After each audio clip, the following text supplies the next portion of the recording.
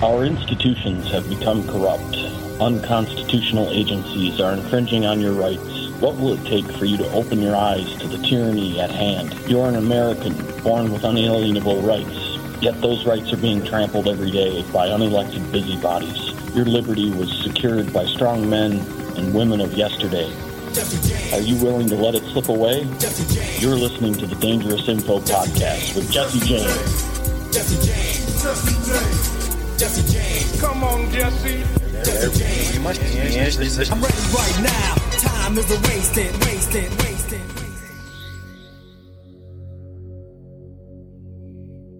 Do they want elected officials replaced, including members of the school board? Then we're ready to do that too. Do these families need protection and insulation from further cruelty from this institution? We'll protect them. We have waited 2 years for these investigative findings to tell us what all of you already knew. Yes. You already knew it. We didn't have to pay $3 million to find it out. It was all there. We paid people to come in from New York, I guess, to write it all down. But it was all there. These campus murders were avoidable. These poor kids, they didn't have a chance. The district was responsible for keeping them safe and secure, and they failed our students and our staff. I look forward to an adequate response to this report, and I personally stand ready to support all of your families and those of the injured with a lot more than just meal trains. Welcome to the strongest economy in American history, Patriots. Yup, this is the lunacy they're gaslighting you with. You're listening to the Dangerous Info Podcast with your host, Jesse James.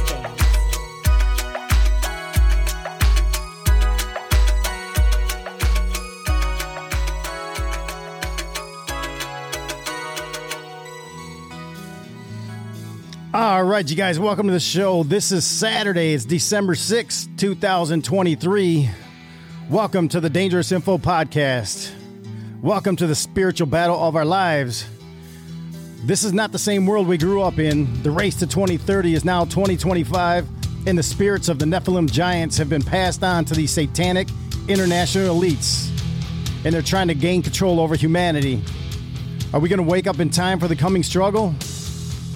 Well, we're going to find out soon enough, but remember, in the end, God wins. I want to say thanks to all the live listeners, the live viewers over on Facebook, Rumble, Twitch, Pilled Foxhole, Twitter, Clout Hub, and DLive. I'll be checking the Super Chats, the Rumble Rants, any of the Gold Pills, and if you guys want to get any of your comments in here on the show, please do that at DangerousSuperchats.com. That's DangerousSuperchats.com. Get in here and join in on the fun today. We're going to have a heavy show. Let's see here. What else do we have? Oh, I want to say our supporters. So our supporters tonight of this show, episode 125, School Board Chaos. This is the Truth for Oxford, featuring Dr. Sean Brooks, Bobby Roop, and Katie Carr. You're ready for a big one tonight. Our sponsors of the show, Biffermac, Fire Doug, Ryan Mansfield Show, Carmen Rosario, Jill Bark, Chad Geyer, Manny Espejo, Michelle Yerkes, Ham Hock, Dwayne and Teresa Lazowski, Heidi Human, Pastor Eric King, Steph Me, Cheryl E., and Bonnie Moriarty. And today, our special guest host with me today is Dr. Sean Brooks, everybody. Say hi to Dr. Sean. How you doing there, brother? I'm well. Awesome. Thanks for having me. I appreciate it. Well, it's an unexpected show on this Saturday, but I'm glad you're able to fill in for Outcast. Outcast has some priorities today he had to take care of with family, and I'm all good with that. And I'm glad and thankful that you're here to help, because this is going to be a tough show. We're talking about the Oxford school shooting and what's happened since then, because there's a lot of things that have happened that are current right now that all of this could have been avoided, right? And we're going to get into that today with our guests. And Dr. Sean, when this first happened, first of all, you know what? Let's talk about your episode, your podcast. Dr. Sean Brooks, he's the host of his own podcast, you guys, American Education FM. I suggest you go over there and check that out because everything about the American education system, what's wrong with it, if there's anything good about it, he'll tell you. But get on over there and check out all his podcasts. I think you do, 3 a week? 3 shows a week? Yep. And Monday, Wednesday, Friday. Yeah, and his show was awesome, you guys. He's out there. He's got a website. What's your website? AmericanEducationFM.com. Okay, and all the knowledge and the knowledge-based stuff with, he talks everything that has to do related with our schools, whether it's the school shootings or the whole COVID policies and the Marxist ways that these big schools treat our kids. Just the whole gamut. You guys want to go check out his show, American Education FM, on podcast players everywhere. You're also on Rumble, Clout Hub. Where else can they see your show? Rumble and BitChute for video. Of course, there's no video, so you don't see me, but it's an audio show mainly. Yeah, but yeah. Anywhere where you can listen to podcasts is definitely there. Excellent. All right. Well, good to go. And you guys go check him out. I'm going to probably put the link to your episode and everything, your shows, on the description of this link later. So, again, welcome to everybody watching live. I see some people over here on Twitch, Foxhole, Pilled Foxhole, and also on Rumble. So, welcome. The Facebook people, if you guys are out there on Facebook and you're watching live, please let us know. Give us a thumbs up or a hi, whatever it is. But we're going to get into the show pretty quickly here. Do you have anything you want to lay out ahead of time? Of course, this is not our regular scheduled show. As you see on the screen right there, we are live Monday, 7 through 9 Eastern p.m. That's our regular show, everybody. Today is just an unexpected one, and you'll find out why, because there's time. There's dates that we have to abide by here coming up this week for our guest. So we're trying to get the show out ahead of time. So, again, Dr. Sean, do you have anything to lay out ahead before we get going with our guest tonight? I'm interested in hearing what they've experienced, what's going on from beginning to end. Yeah. And then again, kind of at the end, if I can just provide my 2 cents on kind of a bigger picture. Yeah. And how to get control of something which is clearly a very hard thing to control, then I'll lend my 2 cents there. But I'm interested to hear what they've experienced and what's going on. Yeah, well, for people who haven't aren't experienced to this, what happened here and have never heard or just lost touch of it. There's going to be a lot of information, new information, relevant stuff, even down to the week. All right. Like I said, there's a board meeting coming up Tuesday, and there's a lot of relevant information that they need to get out to the public. And I hope you guys will share this show as it comes out in the next day or two. That's what's got to happen. So I appreciate everybody being here and watching live. Again, if you have comments, throw them out there. Let's see them. I want to add them to our situation and to our discussion here today. So, with that, I'm going to go over to our other screen and start introducing you guys to our guest today. Right there, we have Bobby Roop from Truth for Oxford, and also Kristen Carr, Truth for Oxford. How you guys doing? I'm doing good. Good. Good, Kristen. Good. Now, listen, you guys, I'm going to read a little introduction for you guys. It says, today, we are glad to visit with Kristen Carr, Bobby Roop from the group Truth for Oxford, as they discuss what is really happening in Oxford, Michigan after the tragic shooting that could have been prevented. It's been 2 years, and they're seeking truth and accountability from those in charge of, quote, keeping our children safe who have failed them. The students and parents of Oxford, Michigan have had enough of all their lies and lack of transparency from their school board after the preventable shooting at their high school on November 30th, 2021, which took the lives of 4 beautiful students. The lives of Hannah, Tate, Madison, Justin will not be forgotten. And the information that is being hidden by the school board will be discovered. It's only a matter of time. So you guys, welcome to the show, Bobby Roop and Kristen Carr. You guys have been through a lot in the last couple of years. Yeah, that's right. Thanks for having us, Jesse. Yeah. And Kristen, glad for, are you the one that put together this group, the Truth for Oxford? Yeah, that kind of has stemmed from the last couple of months and us really digging into the shooting and, with Tate's dad and just kind of pulling together for him and the other parents. Okay, good. Well, we introduced each other pre-show, so we can get ahead of everybody here. But Bobby, before we get this kicked off, I would like for you to give us a little prayer, a little hedge of protection over what we're going to talk about today, and hopefully a little action on from a prayer will open people's eyes and hearts, and we can get things done for you guys. Sure. Yeah, that sounds good. Heavenly Father, Lord, we just thank you for who you are. Lord, we thank you for this podcast, this means of getting information out to people. Lord, we thank you for all that you're doing, even in the midst of this tragedy. Lord, we know that you were even there that day through certain people. You kept certain people safe. And even in the midst of the storm, Lord, you were there to calm it and to bring a sense of peace, Lord, in the craziest time of our lives. And Lord, we just ask that you would continue to do that you would continue to lead us, show us what to do, where to go, what to say.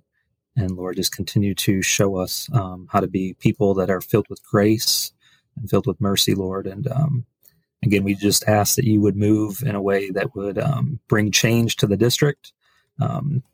As Jesse mentioned earlier, there's a responsibility to keep these children safe. And Lord, we just ask that you would do that moving forward, that you would just put a hedge of protection, like he mentioned, around all these little kids, Lord, that you've entrusted us to and you've entrusted the schools to. Lord, again, we ask that you would be with us today as we have this discussion and that you would lead us in it. Lord, we love you and thank you in Jesus' name. Amen. Amen. Thank you, sir. Usually, it's Outcast, my co-host, that does the prayers, and I'm glad you filled in for that. And we got to get this going. We got to get, I want to hear. Let's start right from the beginning. If you guys want to start at the day of the shooting, it's up to you guys. I know there were some things that were talked about. Kristen, you have a great TikTok account that has documented so much of this. And, also before we get going, what do you want to plug? The Truth for Oxford group that you have on Facebook. I mean, the floor is yours to start off with, Kristen. So Truth for Oxford, I just kind of started that page a couple months ago. Facebook obviously puts a restriction on some stuff, especially on my name over the last couple of years. So, I'm definitely shadow banned a lot, but my TikTok, has been blowing up for the last couple of days. I already had a couple thousand followers and I was like, maybe I can go to TikTok and maybe reach more people. And these videos have just blown up. Yeah. One of the students, Jack, his videos at almost 4 million right now. So people are seeing it and they're engaged and they want to know and they want to help and all of these things. So my name on TikTok is at Mrs. K Carr. So MRSKKARR. Okay. Excellent. Bobby, do you have anywhere for people to look for you at, or are you just mostly on the Facebook pages, the groups? Yeah, probably mostly on Facebook. Okay. I kind of stay in the shadows. Yeah, no, that's good. That's a good position to have. Let us go out there and take the brunt, and you come around the backside. So, excellent. So, Kristen, why don't we start wherever you want to start? What makes sense to you? Yeah. There's so much. I don't even know where to start, honestly. I can give you a place real quick if you're interested. Yep. Go ahead, Dr. Sean, please. And I'm sorry to interrupt. It's just for anybody watching this who doesn't know what's going on, if you can, just make sure that you name the names of the people that are involved, the former employees, the current employees, set up the stage from after it happened. What immediately occurred after this? Yeah. Can I help, Kristen? I guess we could start with the day before the shooting. There's so much that went on prior to the shooting, but really the core things that happened the day before the shooting, and obviously hours before the shooting. The shooter was, the Guidepost report details so much, but he was looking up bullets. He was looking at violent videos. He brought bullets to class and was showing, fellow students. There was just so much that happened, and he was, sent down to the counselor's office. They just kind of gave him a slap on the wrist and said, don't look at that stuff anymore. It's not appropriate for school. Sent him back to class the next day. He was sent back to the counseling office with, I believe his teacher saw him looking at violent videos. Is that what it was, Bobby? There's just so much that it's hard to keep track of the days and all of that stuff. But, the homework. He drew on his homework, a person with a gun and dead bodies and blood and, the thoughts won't stop and all of this stuff that's very, to any normal person, is alarming. So his teacher did the right thing and, sent him to the counseling office and then, Okay. So, it happened. Yeah. So get into that. What did they see? They had opportunities to stop him right then and they dropped the ball. Did somebody drop the ball on it? Okay. Yeah. The counselor, Sean Hopkins, called his parents to the school, brought him down to the office. And the parents said, we're not taking him. And the counselor, because there was no threat assessment done, there was nothing for that school to utilize they didn't have the resources set up that they were supposed to make sure that this didn't happen. So the parents came to the school and said, we're not taking him. And Sean Hopkins, the counselor, just said, okay, well, I think he might be suicidal. He might be a harm to himself, but we don't know what to do with him. So we're just going to send him back to class.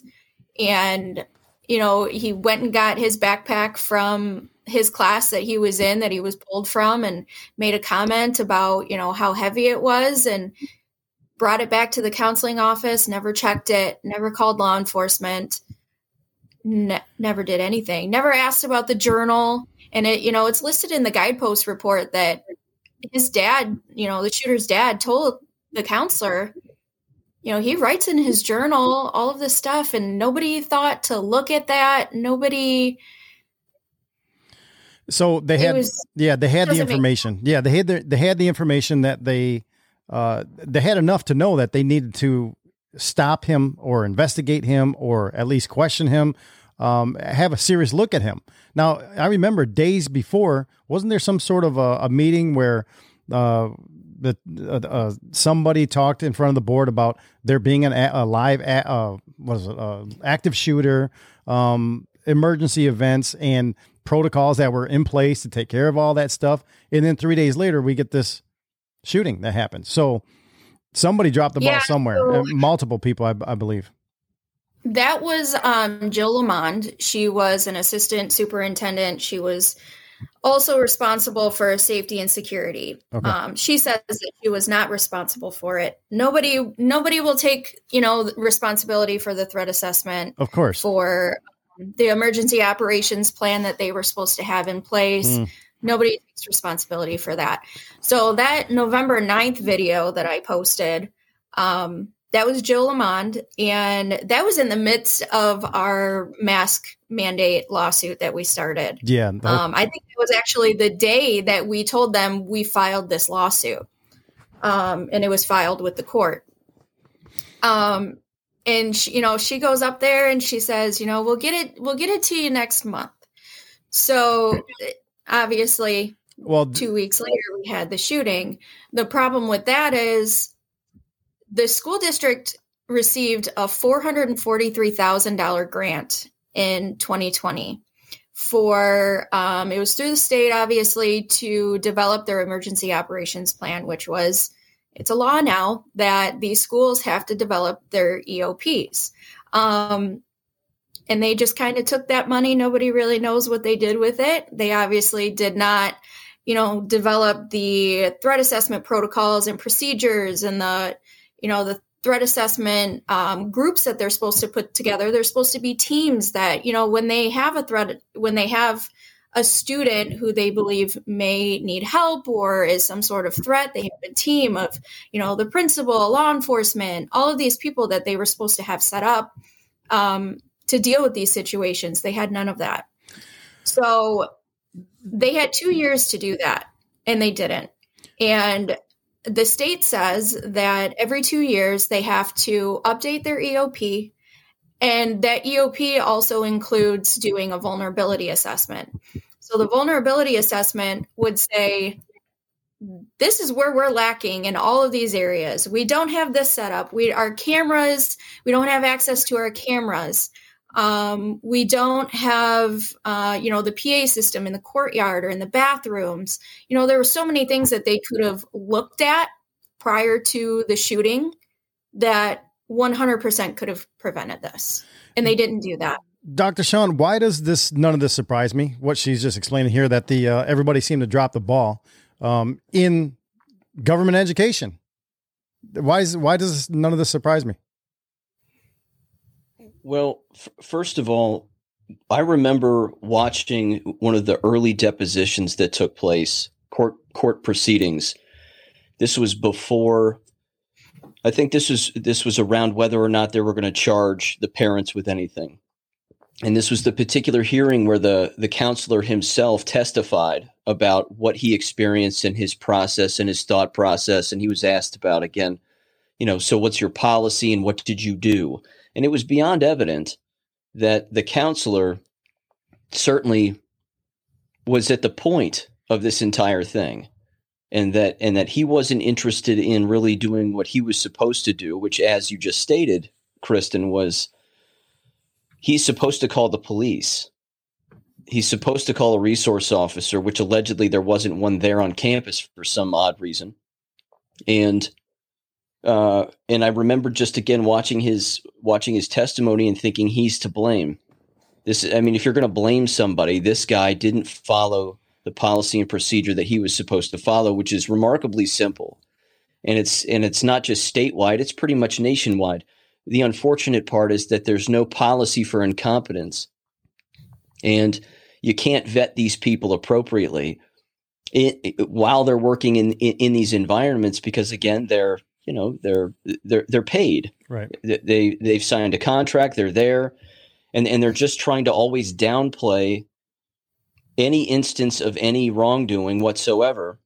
And they again send them back to class is the mantra. That's always going to be their mantra. But I just wanted to state that because I remember that very, very vividly, and thinking this is the guy to blame. So my only question is right now is, where is he now? He clearly doesn't work there anymore. Sean Hopkins. Yeah. He is currently working for the district with students who, what's the word I'm looking for, Bobby? He works in the district office? With troubled kids. No, he is working at the middle school with troubled youth. There you go. That's why I'm not surprised, Dr. Sean. Instead of actually doing something proper, getting rid of people in charge like this, they don't get rid of them. They just move them somewhere else. And why is that? I tell you, I've never heard of that in a case of murder. This is crazy. When it comes to murder and somebody being at the point of not following their contractual obligation, firing him should have been immediate. It should have been immediate. And what we're hearing... sorry. No, go ahead. So the thing about this is, we all believe that he should be fired, obviously, right? Because you were the one that was directly responsible for him. He what we're hearing from the students, he was put on administrative leave for a little while afterwards, and he came back and he was wearing a badge around his neck that said #1 counselor. So the nerve. Yeah. This is just the arrogance that this district and these people have that is just mind-blowing. I mean, the more we try to talk about it and piece it all together and try and make sense of everything, nothing makes any sense. It just doesn't. There's I can make a point about that. So to paint a bigger picture too, for the listeners especially, is that this wasn't just a one-day occurrence event that just this kid, came to school with a gun. Like, that's how it boiled down to. But really, for the weeks leading up to it, there was a lot of other events that took place that caused the whole community to be on edge, and especially kids and parents, within Oxford High School specifically. So there was I don't know in what order, I can't remember now, but I think there was a deer head incident, it was called, where this was a different young man who was allegedly on drugs or something, but brought in, chopped the head off of a dead deer and put it into the courtyard of the school. He climbed the roof of the school, put this deer head into the courtyard of the school, painted, different things on windows up high in the courtyard, and painted a pentagram out on the sidewalk. Okay. So when you think of demonic, evil spirits, that's a big red flag. And, Krista and I were in this battle of the masking thing at the time, and we saw this, pentagram. We're like, this isn't good. And we even noticed going into these board meetings, like there was a sense of peace, like we were leading pretty, civil, it was a civil disobedience charge in the anti-masking thing. Right. And then we started knowing like kind of this evil presence almost, after that happened. And so when we, it was like a week or so later after that, there was a bird head, baby bird or bird head found in a jar in a bathroom. Wow. And so like there was people pulling their kids, like kids were not feeling safe. Mm-hmm. They were all sorts of different, things, people emailing the school, bringing up these concerns to the school. And, there was literally an announcement made by the principal at the time, I think across the whole school, that told people everything's fine. There's nothing to worry about. These are all just rumors, and don't worry, and stop reporting them. He actually, I think, literally said, stop reporting these rumors. There's nothing wrong. And so, like, to paint that bigger picture, we all knew something was about to happen, literally. And then it did. I brought this question up a long time ago, and I might have asked you, Dr. Sean. A lot of schools around here, and probably nationwide, are involved with this Blue Ribbon program, where they get these awards and accolades statewide, nationwide, whatever it is. And my question was, if a school is going to want to stay and remain Blue Ribbon, that means that nothing's going on dangerous at their school, right? So how do you keep things from looking dangerous in the media? Do you suppress things that might give you a bad mark and take away your blue ribbon, take away your funding, take away, things that we don't know, might be playing in the background? Were these reasons, or was it a reason like this is what I'm saying is, did he slip through the cracks? Did some of these kids slip through the cracks because administration didn't want to do a flag because it might jeopardize their blue ribbon status? Just a question that I have. The business of discipline and discipline referrals. Sorry. No, go for it. Go ahead. I was just going to say that the business of discipline referrals, and the more that a school district has, in their eyes, they think that it makes them look bad. The thing that makes them look bad, really, in reality, is them continuing to hide things. Again, I mean, that's obvious, but it has far more to do with looking good in the district's eyes and deleting referrals is very common. It happens every day. Administrators will go behind a teacher's back who's written a referral for a very serious offense, and then they will delete it. And then the student will find their way back into that room, and then the teacher doesn't know why. Mm-hmm. And it demoralizes the teacher, and it demoralizes everybody that the teacher communicates with, and it demoralizes the other students because the students know what student was responsible for the thing that the referral was written for. And you're talking about a level of gaslighting that is beyond abusive because that's the environment. The environment is designed to be an abusive environment. It is designed that way. It's always been that way. And it's not just about receiving money or receiving positive accolades or positive attention as to why they hide the referrals. They, like you said, Jesse, they take it to the media and they'll say, well, this year we only had 5 referrals for bullying. No. Yeah. There's 5 referrals for bullying a day. Yeah. Perhaps by just one teacher in every school in America. So any time that a school district is opening its mouth about discipline or policy, they're lying to you. Mm-hmm.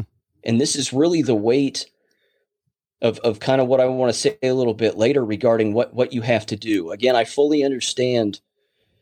I understand the situation that many people are in here where I've used this reference before because I was raised with it from my dad who was in the education business. You're trying to pick up mercury with a fork. Yeah. You're trying to get a hold of something and your arm's wrapped around something that you think you can control. And I'm here to tell you that there is a control thing that you can do. And unfortunately, it is one of the only answers. I'll get to that a little bit later, but I just want to, just for a second, go back to the counselor. If the counselor is still in his position and still being paid by the district, he's only being paid by the district and well, he's there because they're covering for him clearly, and they think he has some value to add, which clearly he does not. But he cannot be a paid employee if he's still holding on to his counseling certification or teacher certification. So my question is have you gone after his certification at the state level with formal complaints to the Michigan Department of Education? Not to my knowledge. Right now, our main focus has been the school board because we're like, we got to start somewhere. We would love to get rid of all of these people, obviously, but we've been focusing so much on the school board that we're hoping that if one falls, they all fall like dominoes. Mm-hmm. But, there's a very small group of people that are really active in doing this stuff. So it's a lot, and we're trying to, grasp at straws here. What do we do? How do we do this? We need that information of, go to the state and go after his certification. That's not even anything that I've thought about this far. So, okay. Yeah. You might, Jesse, is it all right if I just get into some moves that you can make? Yeah. And you guys might want to either, take notes or when you come back, watch the show again, because he's going to lay out a lot of things here for you. That's going to be helpful as, as arrows to put in your quiver for the future, because Dr. Sean's been through this stuff. So yeah, go ahead and lay some of this out. Okay, here's what I'll do. I have this all on a Word document. I'll move it to Jesse, and then Jesse can move it to all of you. I have titles and then the hyperlink to take you right to the website so that you can read up on this and then learn to file these particular complaints. Let me start first with this kind of discrepancy from state to state. Every state is generally the same when it comes to this kind of thing and this kind of move, but there are nuances and slight differences. With that aside for just a second, it is not an accident that the public, parents, and even staff members themselves don't know how to file formal complaints. So the process for filing a formal complaint against a staff member or an administrator, for example, school boards aside for a minute, I'll get to them later, because there's a couple of things that you can do and then a whole lot that you can't do, unfortunately. Every single employee of a school district has certification of some kind, all the way up to the superintendent. So the superintendent has superintendent certification, building administrators have certification, counselors have certification, and then all the teachers have certification. And you have to. If you don't have that, you can't work there. It's that simple. So that's the key. If you can yank that key out of the lock, then they're locked in a room, and that room is somewhere else away from the district. Depending on the severity of the infraction, they can place slight penalties on a educator's certification. They can, again, when I say this, I'm talking about all those people I just mentioned: superintendent, principal, the vice principal, even the deans. They have to have certification too, to even be in the building. When you file these formal complaints, you fill out a PDF, which is on the it's on a website that's called Department of Education, How to File a Complaint. If you even type that into a search box and type in Michigan at the end, the page will pop right up. Read it, and it's a bit misleading because they have the word special in front of it. So it'll say Special Education Complaint Form. And people will read that and they'll say, oh, this is just for special education teachers. No, this is for everybody. But any citizen can file a complaint against these individuals and their certification, as long as you know that they didn't meet their contractual obligations, or they broke the law, or they have a DUI. I mean, it can be whatever it needs to be. If they've touched a kid, if they've hit a kid, if they've threatened a kid, if you have a direct provable complaint, then you can fill these out and send them right in. You can mail them to them, and then you can email them to them, and I recommend doing both. Once they receive the complaint, they read it. That can take weeks, and then after that, they have a legal obligation to then contact the very individual that the complaint is about. And they send them a letter in the mail, and it shows up and it says, you're being investigated for this, and we will be in contact with you soon, and bang. Now, this is what should have happened on day one after the incident regarding the counselor. For anybody who knew that he was directly involved, I would have even done this for any dean who knew about Crumbly. The principal, same thing. This is what should have happened all those, 2 years ago. Mm-hmm. But, that's okay because it can still happen now. There's no statute of limitations on this kind of thing. So those forms get filed, and you have to be articulate, chronological order, what they did, and it doesn't hurt to have, again, their codes of conduct. So there's basically two forms that will pop up and that exist within these school districts. One of them is their contract, which they sign once, and then it goes in a filing cabinet. But then there's the codes of conduct. The codes of conduct have to be signed by every school employee every year. If that's a contract because there's signatures on it. If they violate the codes of conduct, they're violating their contract. So out of the gate, you've got this guy on violating his contract. That's enough for him to have sanctions placed on his certification. That's enough for him to, at the very least, be suspended. And I'm not talking about paid administrative leave. I'm talking like he can't work for a year in that district and can't work anywhere in any district for a year because they keep a database of everybody's names who have sanctions placed on their certification. So this exists in every state. It exists nationwide. And that's the way that works. So I recommend doing that for all the players involved because they all have some kind of a certification. Now, if memory serves, your principal resigned, your superintendent resigned, and you had some board members resign. Is that correct? Actually, the principal at the time received a promotion, and he is now an assistant superintendent. Okay. I hate to laugh. But he has a certification too. Yep. Yeah, he has a certification too.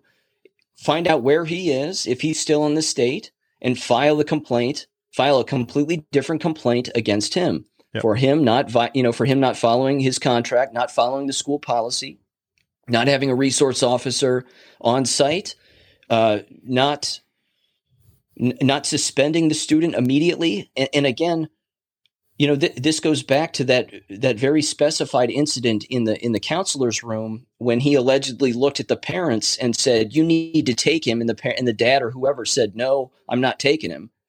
And then they said, well, we can't let him sit here in the office. Well, the answer is yes, you could have. Yeah. They could have let him sit in the office, of course. They could have put him in in-school suspension. And they could have held him there for the rest of the day and then sent him home and then said, now it's out of school suspension. So everybody knows that policy exists, but even that wasn't followed.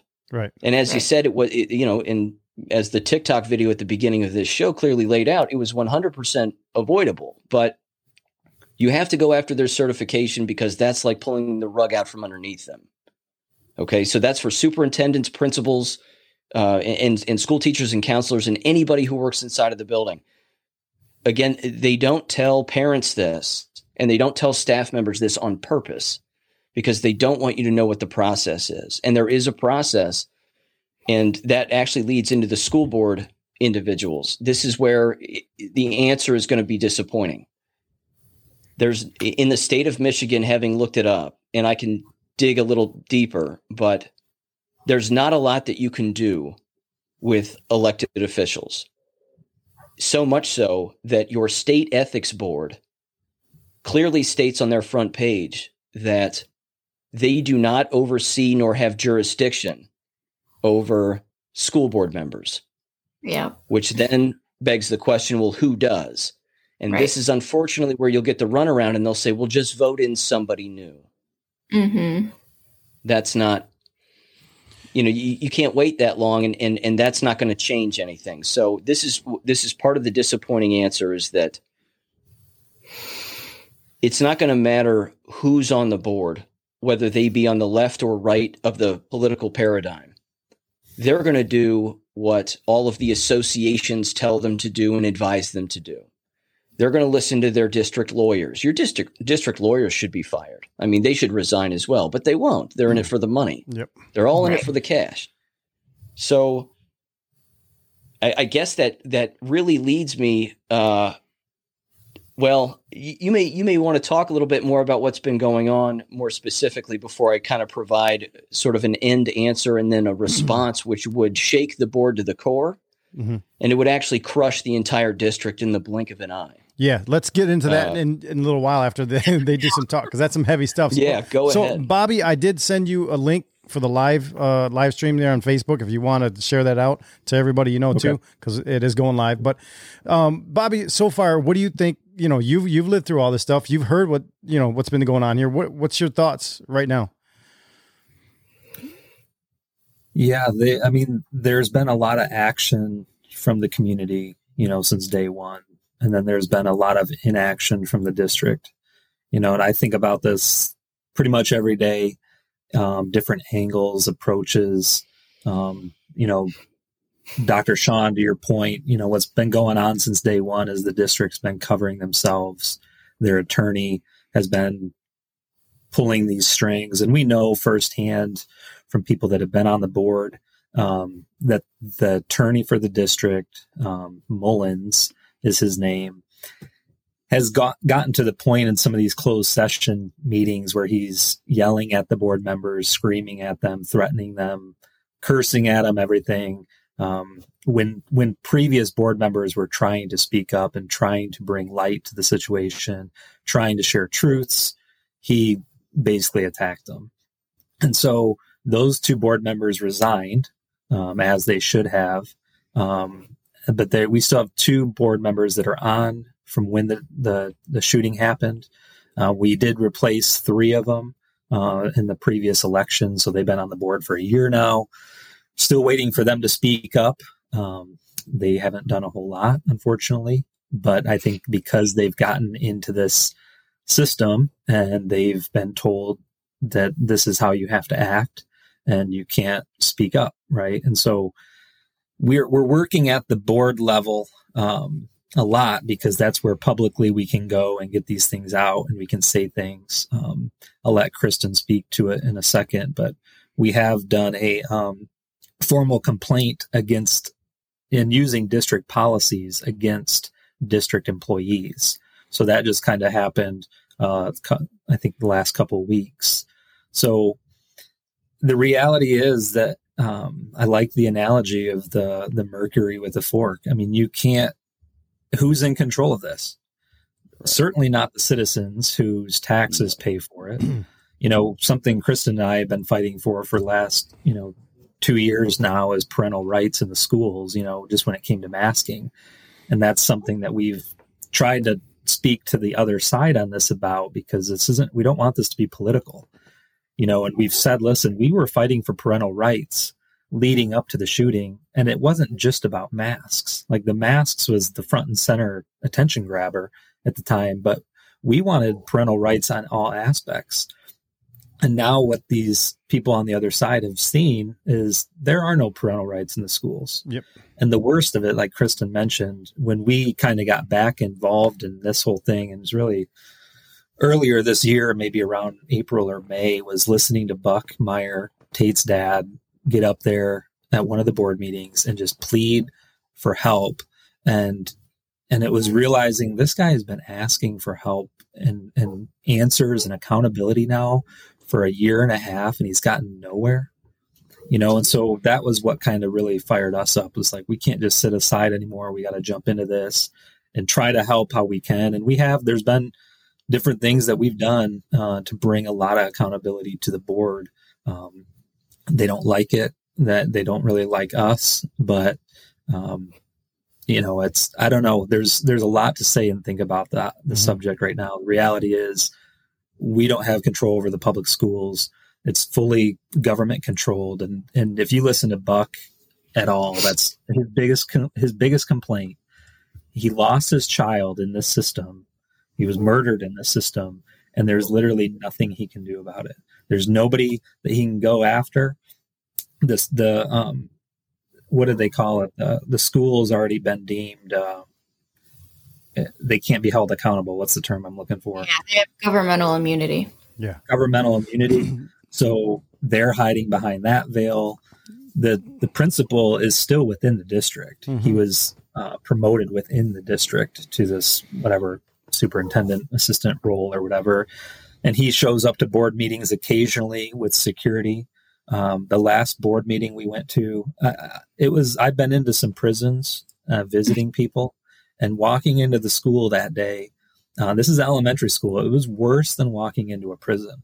I mean, they have the metal detectors set up there for us.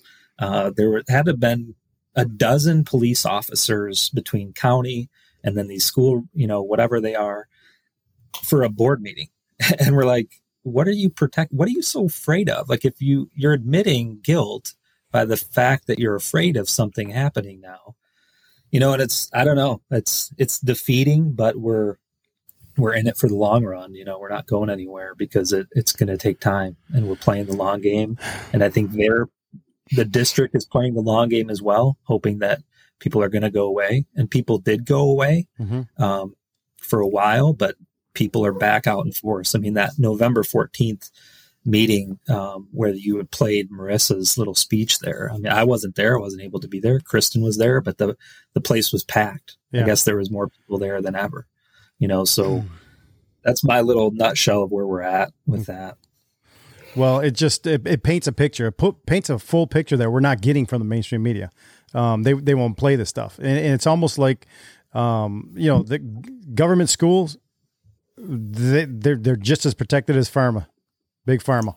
I mean, they're all in cahoots against us, we the people. Kristen, pick up wherever you feel is appropriate right now, because we've talked about a lot now. Dr. Sean brought a ton of stuff for you guys, which I knew he knows about. And Dr. Sean, were you talking about Bonds for the Win? I mean, is that what we're talking about? I saw that at the bottom of the screen. Let me mention something about Bonds for the Win. Mm-hmm. I'm not saying it's a bad thing. Yep. Okay.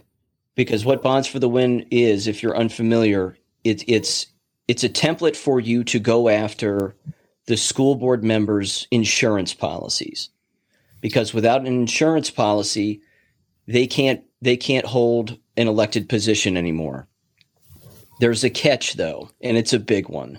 And this is what people, again, aren't reporting either, is that the Bonds for the Win process is dependent on current board members who sit there being responsible for hurting children where there is clear damage to the child. Okay, medically speaking. You would think murder would be clearly a big part of it. But you also have outgoing district members, school board members now. So they're gone, which means you can't do anything to them anymore. You can't hold them accountable. But the hook is that if you're going to file a complaint with the district's insurance company against the school board members, you have to fill out an affidavit. It has to be line by line of every detail in order, questions that you want them to answer legally. It gets notarized and then it gets sent to them. The catch, and this is the big catch I'm talking about, is that people don't tell people that insurance companies have lawyers, lots of them, and they don't want you to win. If you file a claim against them and it's a viable claim, they'll do whatever they have to do to make sure that your claim does not stick. They don't care. I mean, that's why they have lawyers. They have lawyers to defend them from complaints. So the likelihood of you winning anything or any monetary amount, even for again, a parent who's lost a child in a school, is slim. It typically doesn't operate that way. That's why they have the outside charities, the GoFundMes and things of this nature. This is what can monetarily, attempt to replace the loss of a child, which is impossible.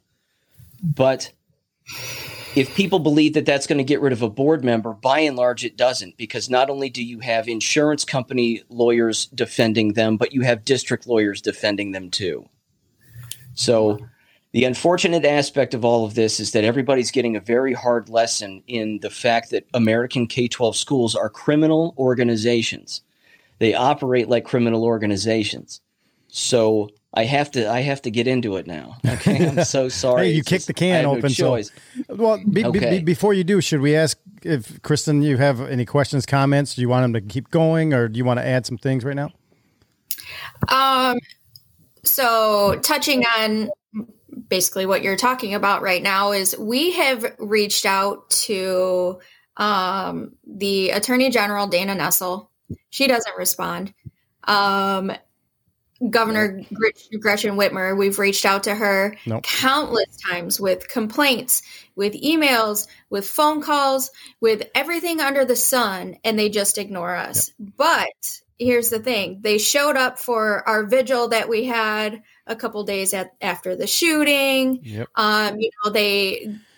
Gretchen Whitmer asked to come to their funerals. All of this, it's just a political. And they know that they have a chokehold on us because the governor's going to protect the attorney general. They're going to protect each other. The attorney general is going to protect the sheriff's office, which we know that they have a role in this entire thing as well. Everybody is protecting everybody else. The prosecutor's protecting the sheriff's office. The attorney general is going to protect the prosecutor. So it's just every way we go, we just hit a brick wall because everybody's protecting everybody. Except for the children. They're protecting themselves and each other, but not the children.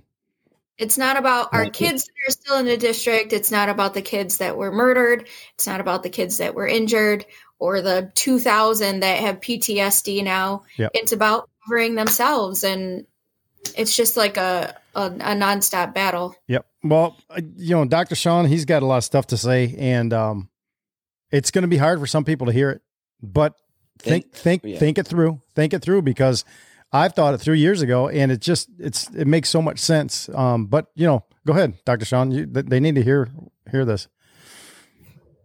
Well, let me run you through a hypothetical, and I'll provide this caveat, which is you actually have all of the control.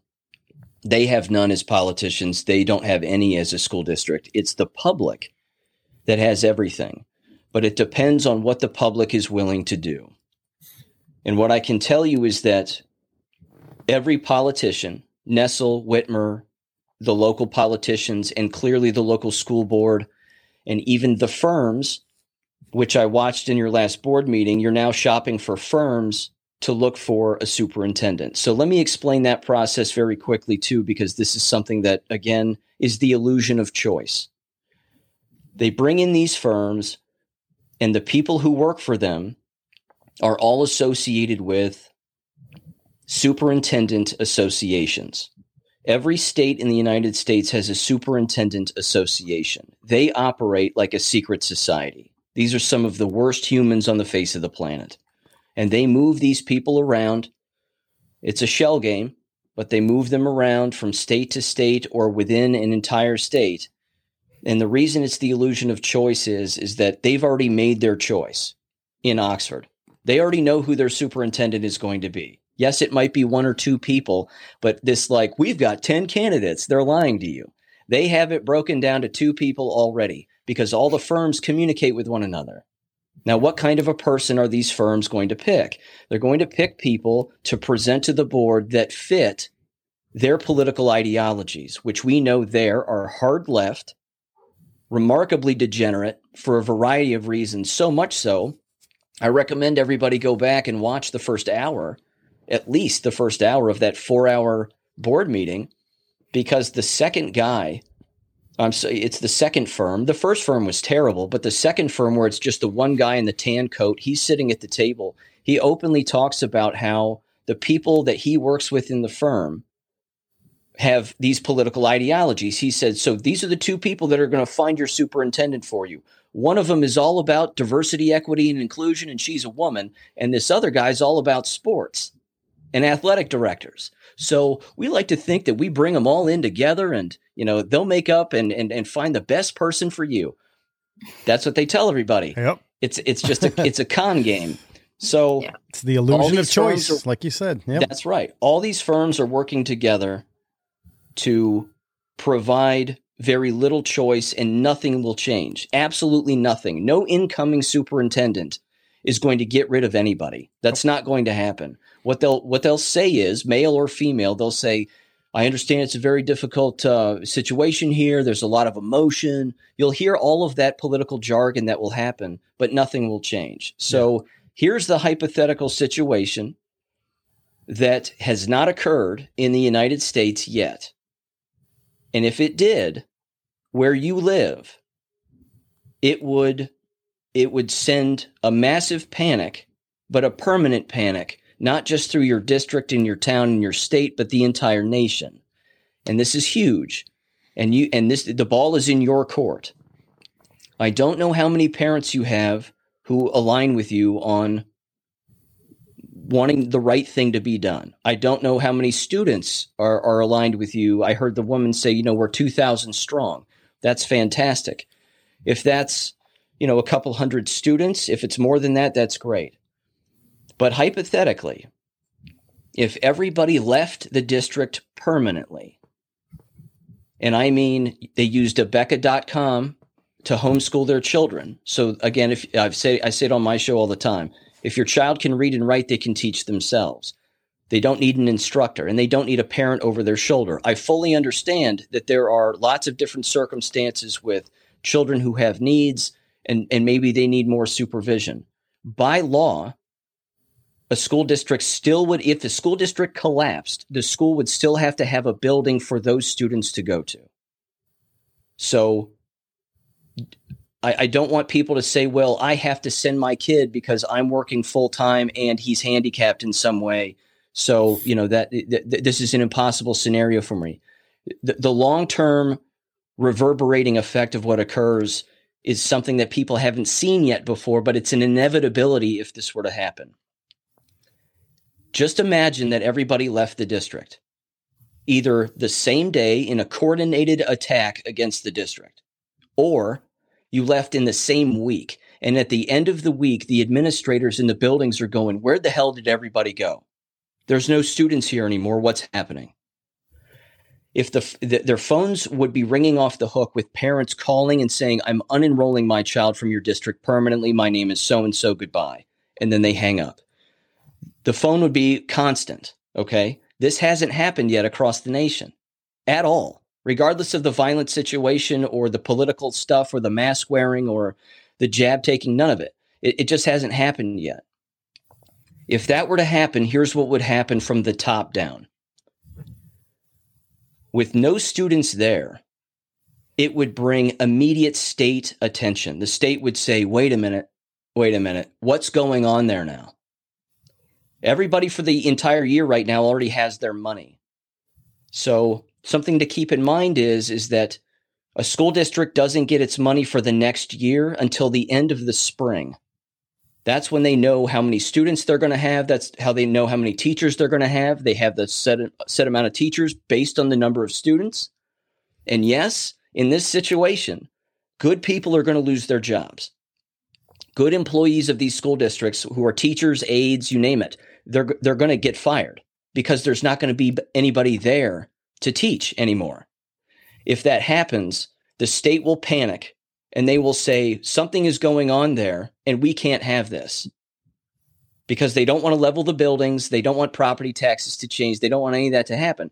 So the state will quite literally come down and they will beg. They will beg parents the same way. And you may recall this, and I've brought this up on my show, Beyond Embarrassing, when school teachers during the COVID lie were running around with signs in their cars going, "We miss you, come back. It's going to be safe in a couple of weeks." Remember all that stuff? All of that was a psychological operation. Like, you need us. We're government. You need us. You can't learn in your home. You can't learn by yourself, even though that's what we're doing right now. And the smartest students are the ones that don't attend school. They don't attend public school. They don't attend private charter schools. The real valedictorians of your town are the ones that are teaching themselves at home for a few hours a day, and then they're playing and they're reading and they're living their life.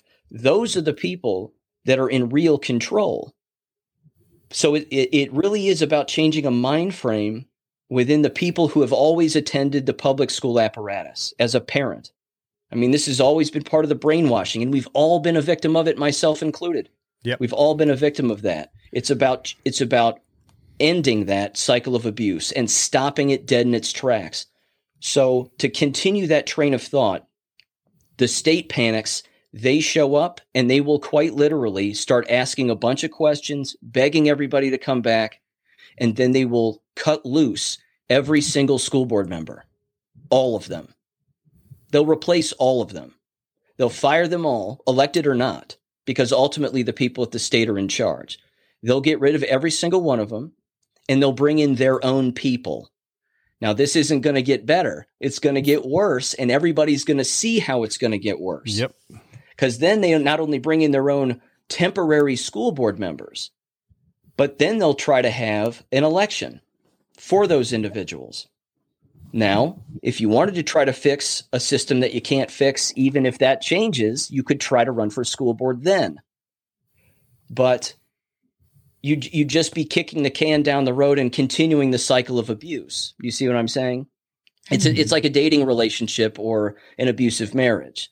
You're getting punched in the face. They're giving you flowers. They're promising they're never going to do it again. You say, "Oh, okay." And then you go back and then they punch you in the face again. It's that over and over and over again. The only way to leave that abusive relationship is to leave permanently. And then you can breathe a sigh of relief. Your mind, your child's mind, everybody's mind will change and reach new heights, the likes of which people can't possibly imagine. But then what they'll do too is they'll start cutting administrators because they have no choice. Because again, there's nobody there. They'll start firing people.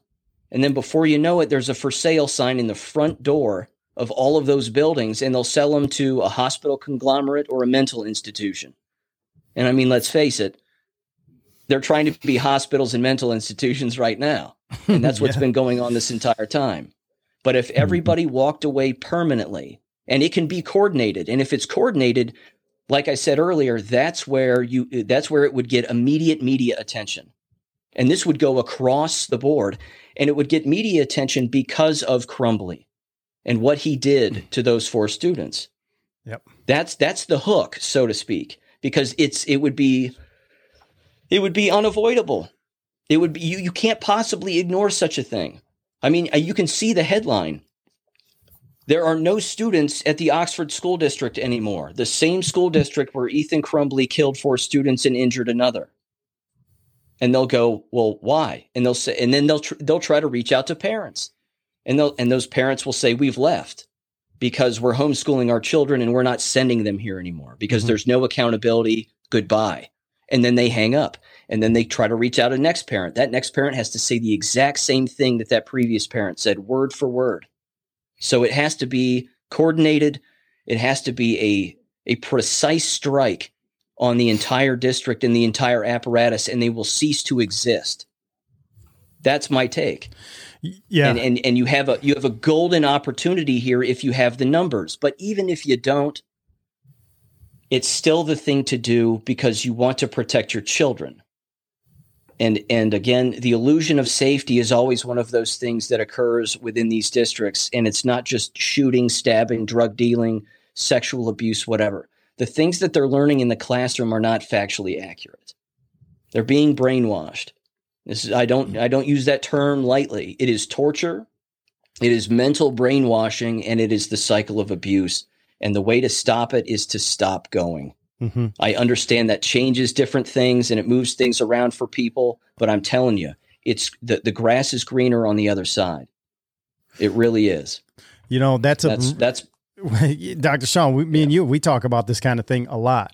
And it's a big idea for people to grasp, because a lot of people freak out when you say the word homeschool. We don't know how to do it. Well, I tell you what, you guys, it does not look like public or government school. You don't sit there for 8 hours and do these things, because that's not how a person learns. A person learns in what they're interested in and just do that thing until they've mastered it.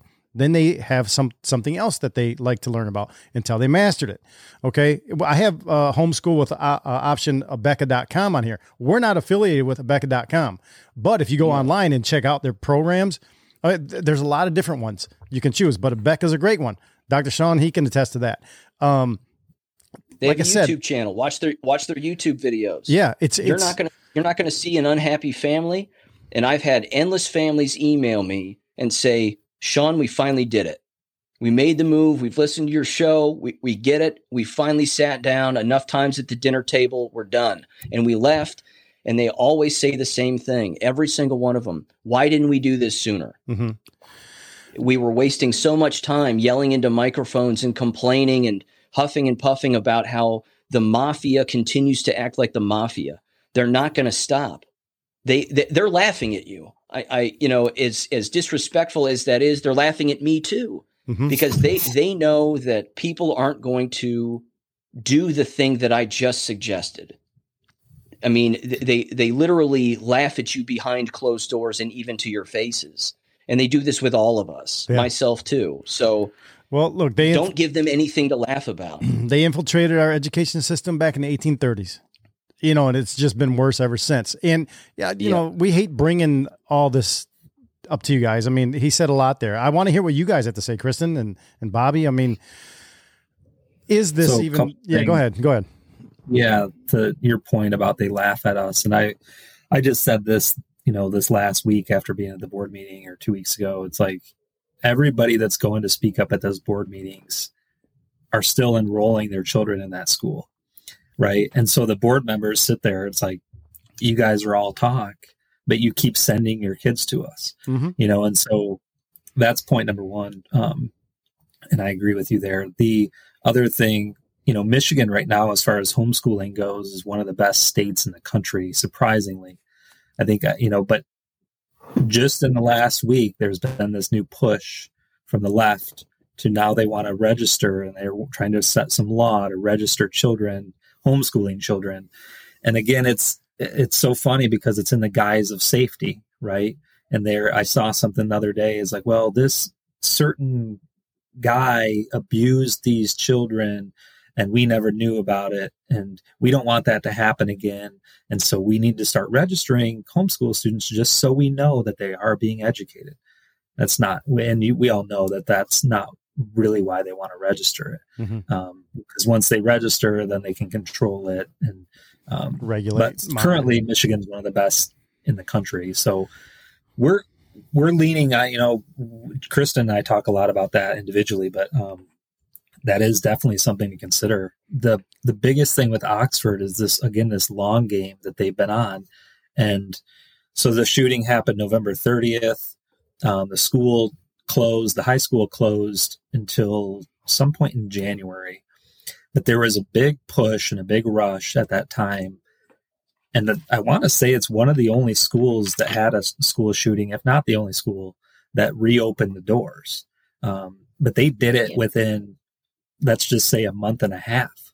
And there was a huge push in this huge, let's call it a propaganda campaign, to look at all the, fresh paint that we put on the walls, and we put fresh carpet down on the floor, and clear backpacks, and we're doing this and doing that to make people feel safe, right? And they did it. The people sent their kids back. They accepted within it. a month and a half. It's like over 90% of the students went back to school.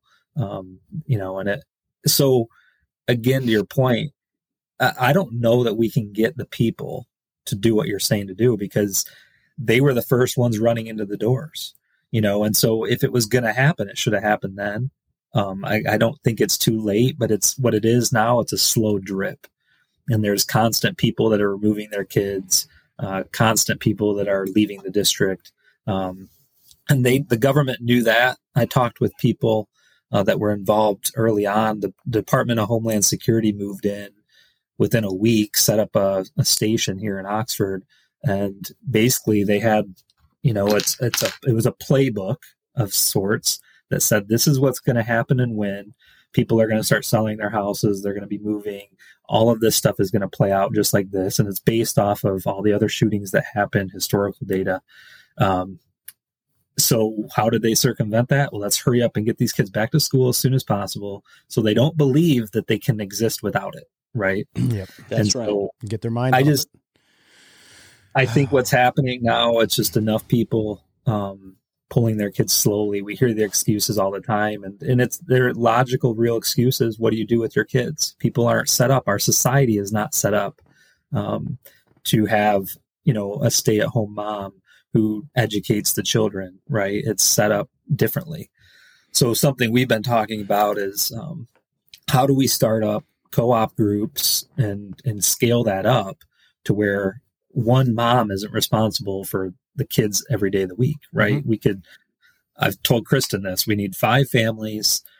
Each family has one day that they take the kids on, and the kids go to their house that day, and the mom takes care of them. And then the other moms have their time of doing whatever they need to do. And then the next day the kids go to a different house, and a different house.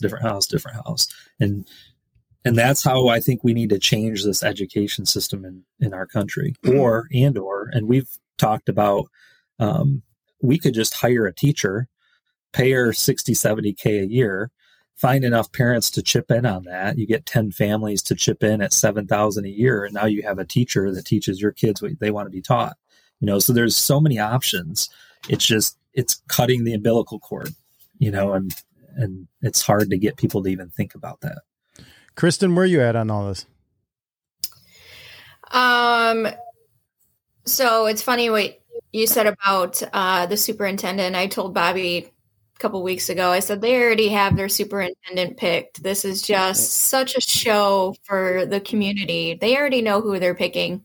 They knew before that meeting who they were picking. Mm-hmm. Anyways, during the mask mandate, we were trying very hard to push people to at least step one, send their kids to school without masks. And how many people did we have, Bobby? Maybe 100. Mm-hmm. That first week, yeah. I mean, there was a lot of people, probably 100-ish across all the different schools, because kids were getting sent home. Yeah. Stopped at the door. I remember watching you guys go through that and seeing all those pictures, and I kept rooting you guys on. Keep doing it. Send them to school. People fell away. They couldn't stick with it. Okay. Yeah, that's the problem, is even when these parents are, and I'm guilty of it too, but I sent my kid to school every day for 9 days without a mask, and they sent him home every single day. And then, we had this school shooting happen, but, the shooter doesn't get sent home. That's another point that I like to make, is if, I wouldn't have went and got my son every single day when they called me, they would have called law enforcement and they would have called CPS. Yep. And they threatened that. They said that to several parents. If you don't get your kid, we're going to call law enforcement or CPS. But then the shooter to that point, I mean, that's a major point in this, right? That people miss. Yeah. And so that goes to tell you the state is in control of all this stuff, not you, none of us. Yeah. The state is in control of what we're doing. So you can either continue to keep playing their state's game or just get out of it. And it, like, again, it's not that easy. It's not as easy as I said. Although Ivanella here on Twitch, she says everything that Bobby just talked about was done in California during and after the COVID years. It worked like a charm. And Bobby, there are people, families right here locally that I know of, kids have never gone to public school, government education. They've all homeschooled because right around us, right here, there's co-op things, there's co-op families. That you just have to be connected into that network. They're already here. Okay. Yeah. And what's interesting too, to that point. So my wife, she graduated from OU with an elementary education degree, and she was brainwashed while she was there to believe that homeschool was the devil, right? Yes. Because why? Because there is no government oversight. Yep. Because there's no accountability. And now we've seen that, right? We've seen both sides of the homeschooling where there's kids that literally don't learn anything. Like they don't learn how to truly read and write. And because of that, I know people in their 20s, these kids that, I mean, they're anchors to society, for lack of better terms. Mm-hmm. But you can't say, like that's the reason now we shouldn't do it because this one family neglected that. I mean, that's kind of a form of neglect in that sense. But there's a lot of people I know as well. Some of the smartest kids I know were homeschooled. One family, they had a girl that went on to West Point, homeschool education. The other daughter went to Bama with a full ride, and so it can be done well and right. And at the same point, look at the public school system though, too. How many kids go through the public school system and still are not able to function in society? A lot of them, but we never think about it, because they graduate, they get the diploma, and then you never see them again. Another comment from Ivanelle right here on Twitch. She says, well, colleges of education do not want parents to realize that the parents are the best teachers. My gosh, what would those colleges do if no teachers were needed? Right. Yeah. Well, I'll tell you what, I want to add something to that. That's a very accurate comment. There are endless red flags and signs and signals that the entire system is collapsing. It will cease to exist in our lifetime. Mark my words. I guarantee it. It will. The number of individuals homeschooling their children is changing and increasing dramatically because parents are waking up and they're changing the way that they are being parents. Again, when I was growing up, my parents left us, my brother and I, at home all of the time. They weren't negligent. They just taught us what to do when we were at home. Mm-hmm. Don't answer the door if the doorbell rings. This was back before cell phones too. So if the phone rings, don't answer it. If the dog barks, let him bark. But, you guys need to stay here. Don't go down the street, stay in the home, do this, do that. Now with the connectivity that everybody has, parents can reach out to their children who are staying home all day long and talk to them constantly. And again, there's a routine change that has to change. It's a complete lifestyle. It's just like the term diet. When somebody says they're going on a diet, I go, good luck. But if somebody says, I'm changing my lifestyle. There you go. That's the person who's changing everything. They're not just changing what they're eating and what they're drinking. They're going to change a whole lot of other stuff. And when that happens, it's going to open up endless opportunities. And again, they're always going to come back and say to themselves, why didn't I do this sooner? I could have done this sooner. And I understand that everything is on God's timeline, but he's screaming at us and our departed ancestors. And I'm certain that the 4 departed from that school are saying, you've got to get out of there. They're not going to change.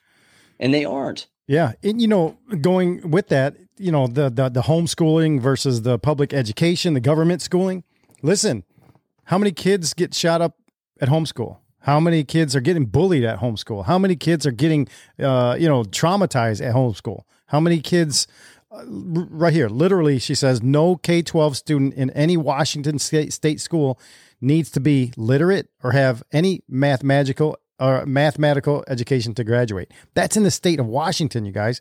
That's how low those standards have become. What are our kids learning there? They're not learning how to become. Do kids know how to learn how to do their taxes when they graduate? Nope. Do they know how to do practical things around the house when they graduate? Nope. But they can tell you all these theories and all these, these magical math skills that don't have anything to do with real life.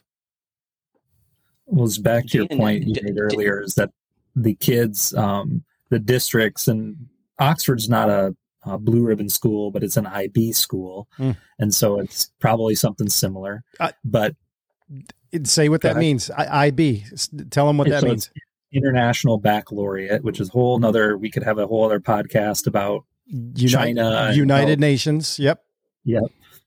But they don't want kids to fail, right? And so how do they prevent kids from failing? Well, they just lower the bar. Their grades up enough and push them through the doors, And so I say it all the time. I ask people when we talk about schools, I say, what is the product that the school is selling? Is the product the school is selling really education? Most people would think that it is. My belief is the product is the child, and the school is selling the child to the state. And how do I back that up? Because every child that's there, the state pays the school a certain amount of money for that child. And so the product that the district sells is children, right? And it's not the education. They want more kids. And so we have a lady named Callie who's super smart that is within our district. And this lady, we always joke, she's got her receipts on everything. This lady's got so much information and background on Oxford. It's ridiculous. But she's done the math, and it's like over 50% of enrolled students in Oxford district are out of district students. Okay. So Dr. Sean, when you brought up this idea of collapsing the schools and they'd still have to provide a building for the kids in that district, that's how it should be anyway. Like for the 50% of enrollment, that's all they should be truly providing the education for. However, they want to scale up because they want more money and they want to buy more property or do more things. And so now 50%, and I forget the number, maybe 6,000 kids of the district, only 3,000 are kids within the district. All the other 3,000 are from Pontiac surrounding areas using school of choice, and so it's just become, during COVID, it was brought to our attention when we were talking about suing the district or them going against the mask mandate. They said it would collapse the district financially and that this is the biggest business in this area. And I'd never thought about that before. The biggest business. Yep. And so it's employing hundreds of people. And like you said again, Dr. Sean, these are people that I know, friends of mine, that people that go to my church that work within the district because that's a business. And so if it collapsed, those would be friends of mine that would lose their jobs. But I would still say that's what needs to happen. Kristen, there's something that happens in California and it happens in every state is there are, like you suggested earlier, there are buildings that these parents are getting together, they're pooling their money, and even other employees who still want to teach, and they're renting out a building and they're leasing out a building. What's the curriculum they're using? They're using Abeka.com. All the materials show up to the front door. The books, the workbooks, a Bible, and then they get on a computer and they watch actual instruction from an actual teacher showing them particular things. And it's not 8 hours a day. It's not that workday mentality. No. Again, that's why I get tired of people that I hear who have never been in the business, for example, scream homeschool at the top of their lungs without providing the step-by-step process of what that entails and what that means. And the mind frame has to change in the parent first. And then, as I've recommended on my show, and Jesse said the same thing on his, you get on Abeka and you read their website. You just start to familiarize yourself with what it can offer and what it actually is and how not complicated it is. And you think of all the complication that exists in an American public, private, or charter school, it's overwhelming. And then when all of that goes away, you can breathe a sigh of relief knowing that you're doing the right thing and you're keeping yourself as a family and your child safe and children safe. Now, Nestle made the move that she's made regarding the homeschooling kids and trying to get that whole thing going of registering them and having somebody knock on your door and make sure that they're learning something and all of that. That's one of the red flags I mentioned earlier. She knows that homeschooling is dominating. She knows that the American public school system is corrupt and collapsing because more and more people are waking up by the day. There's no avoiding that. And endless states are starting to do this more and more. In Ohio, for example, there's a bill, which I brought up on my show, House Bill 83, if I'm not mistaken, but they're basically trying to destroy the First Amendment. But they're selling it to the public by saying, look, we're not going to teach the diversity, equity, and inclusion stuff anymore in the schools. So the people on the right are going, yeah, we're going to keep our kids in school because all the gay stuff's going to go away. And then on the left is going, this is terrible. That's all we want to talk about in school. They're both being tricked. They're both being tricked. It's keeping people from talking about controversial issues. You can't bring up a stolen election. You can't talk about You can't question anything in a future Ohio school. So the politicians are playing both sides by using headlines. They're naive and they're believing it, and everybody's being fooled. Mm-hmm. So that's part of the game. And just like in Oxford, same thing with the administrators and the firms looking for a superintendent. They're gaslighting it. They're gaslighting everybody. They have their choice, as you all said, and as you all know. And they'll just keep moving these administrators around because it looks like a new face. Mm-hmm. So don't worry, the problems of the past aren't going to return. No, they're always there. But if you walk away, that's the thing that they're never expecting. And if you walk away in mass, they'll never see it coming. Right. And they're even laughing at me saying that right now if they watch this. They're going, ha ha ha, they're not going to do that. Well, give them the thing that they're not expecting. Put their back against the wall and then pull the rug out from underneath them and see how they like it. But never return. Never give them that extra dollar sign. And that's why, again, they don't expel students. They didn't expel the kid with a cut off deer head. They didn't expel the kid who brought the dead bird. They didn't expel Ethan Crumbley. They could have done all of those things. But there's a tag in their ear like a piece of cattle that has a dollar sign on it. And every time you send them, they're cashing in. So, listen, government there's education. one option. Yeah, great points there, Dr. Sean. But government education has been normalized. They made us all busy as parents. They've normalized, being away from the home all day. They've normalized letting others teach your kids. Who knows what they're teaching them? We don't know. I mean, they're normalizing changing their names in school. When they come home, they're a different name, back to the name you gave them. They go to school the next day, they go by a different name. You don't even know it. They've normalized government education, you guys. What are we going to do about it? We can sit here and keep doing all these things and fighting a never-ending battle, but until we go head on with the problem, nothing's going to change. We're going to be in this quagmire. We've said a lot of heavy things today. You said, Bobby, too, just to, I'll stop talking, I promise. But Bobby, you said it yourself, it's a business. If the business doesn't have customers, they can't be a business anymore. It doesn't matter what kind of business they're running. Mm-hmm. If there's no one there, then they have to start firing people. They have to start cutting people. And then the business collapses. But there would be a level of panic that would happen at the state level where they would literally beg you to come back. And that's when you give them a giant middle finger and you say, we're not coming back. We're awake now. We know what's going on. So, Kristen, I want to hear from you. God bless you for what you're doing, no doubt. Yeah. I mean, I think I would love for that to happen. I homeschooled my kids for a year. I don't remember how long it was during COVID. I would love to see that happen. I just don't know about the support of this community. Like the culture in Oxford is very strange. And, like we tried it with the mask mandate. We tried getting everyone to either pull your kids out of the district or, send them without a mask. And it was like, yeah, we had 100 kids, but it's getting these people, like you said, Bobby, to cut the umbilical cord and do it. I don't know. I guess maybe if we had another option for these people, that maybe they would think about it. But like you said, I think it's like prime time right now where people are just, they're fed up with it. But then I say that, and then we have like 10 people show up to the board meetings. So it's like, you feel like you have this army behind you, but people are just so tired and exhausted and beat down and trying to grieve and trying to heal and trying to do all of these things. I mean, I guess that's probably what they want to see us go through. Yeah, it is.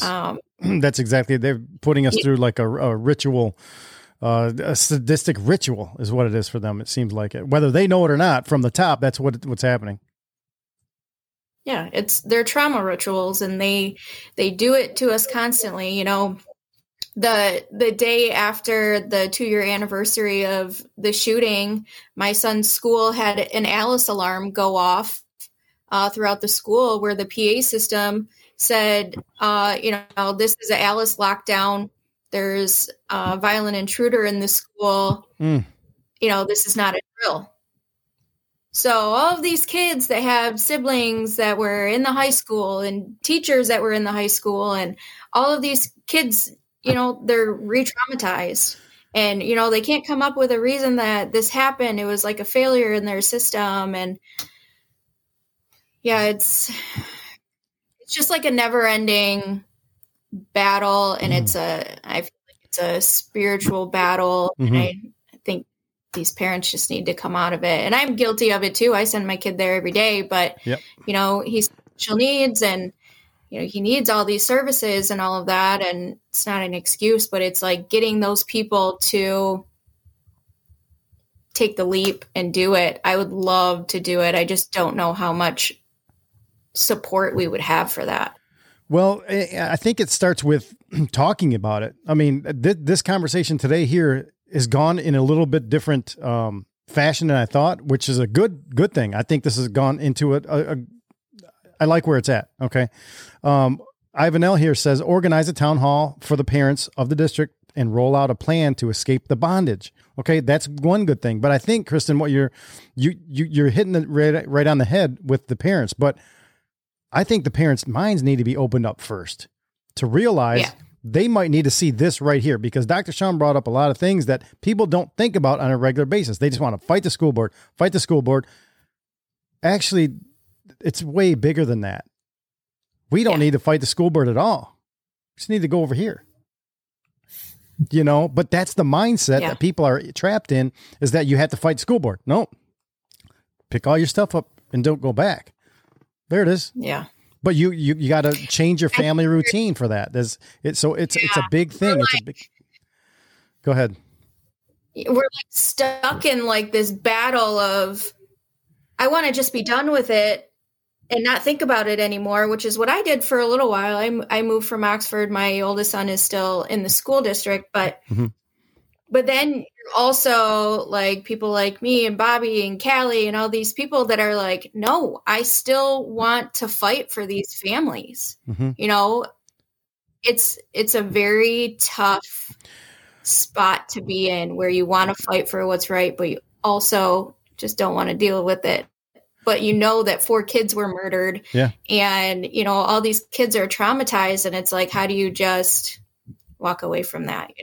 Well, I'm not saying walk away from the trauma and all that stuff. I'm saying maybe with the discussion we had today is, can you have the same discussion in the same fashion with these parents?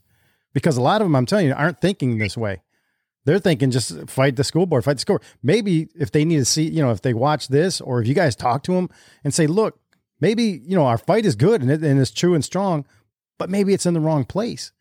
What if we get this family next weekend to say, hey, you know what? You guys are right. Maybe we should take the fight and turn it in a different direction. If you get enough people thinking that, well, you can still continue the fight. You just turn it into a different direction where you're actually going to control the fight and the outcome of the fight. Okay. Right. So, if anything good comes out of all this, I mean, I'm going to have to go back and listen to it too, because there's so many good things and suggestions that have been said and tactics here. That I think you can formulate a plan to actually do this I think getting into the barrier of the mind of people's minds is the first step, and just reorganize the fight. Go ahead, Dr. Sean. Yeah, that's it. That was going to be my point. There's an old saying: if you want to move a mountain, you have to start with small stones, and the small stones are yourselves. Mm-hmm. If you do it first, then somebody's going to say, "Hey, so are you not sending your kids anymore?" And you say, "No, I'm not." Well, what are you doing? Well, I'm doing this. We're doing this, and this is what we're doing, and we're never going back. That alone will reverberate like throwing a boulder into the middle of Lake Superior, and people are going to go, "Oh my gosh, okay, more people are leaving. What am I not doing?" Mm-hmm. Again, I hear the same things too from the current employees within schools. They're saying the same things. I mean, they have the same frustrations that you have, and these are the people who are awake, not the people that went along with the mask wearing and all the abuse. But you got to start with small stones, and we are the small stones one at a time. You know, when it comes to fighting for people who are not yourself and fighting for other families, you know, that's a difficult thing. It proves that you're compassionate people, and it proves that you're empathetic and you want the best for them too.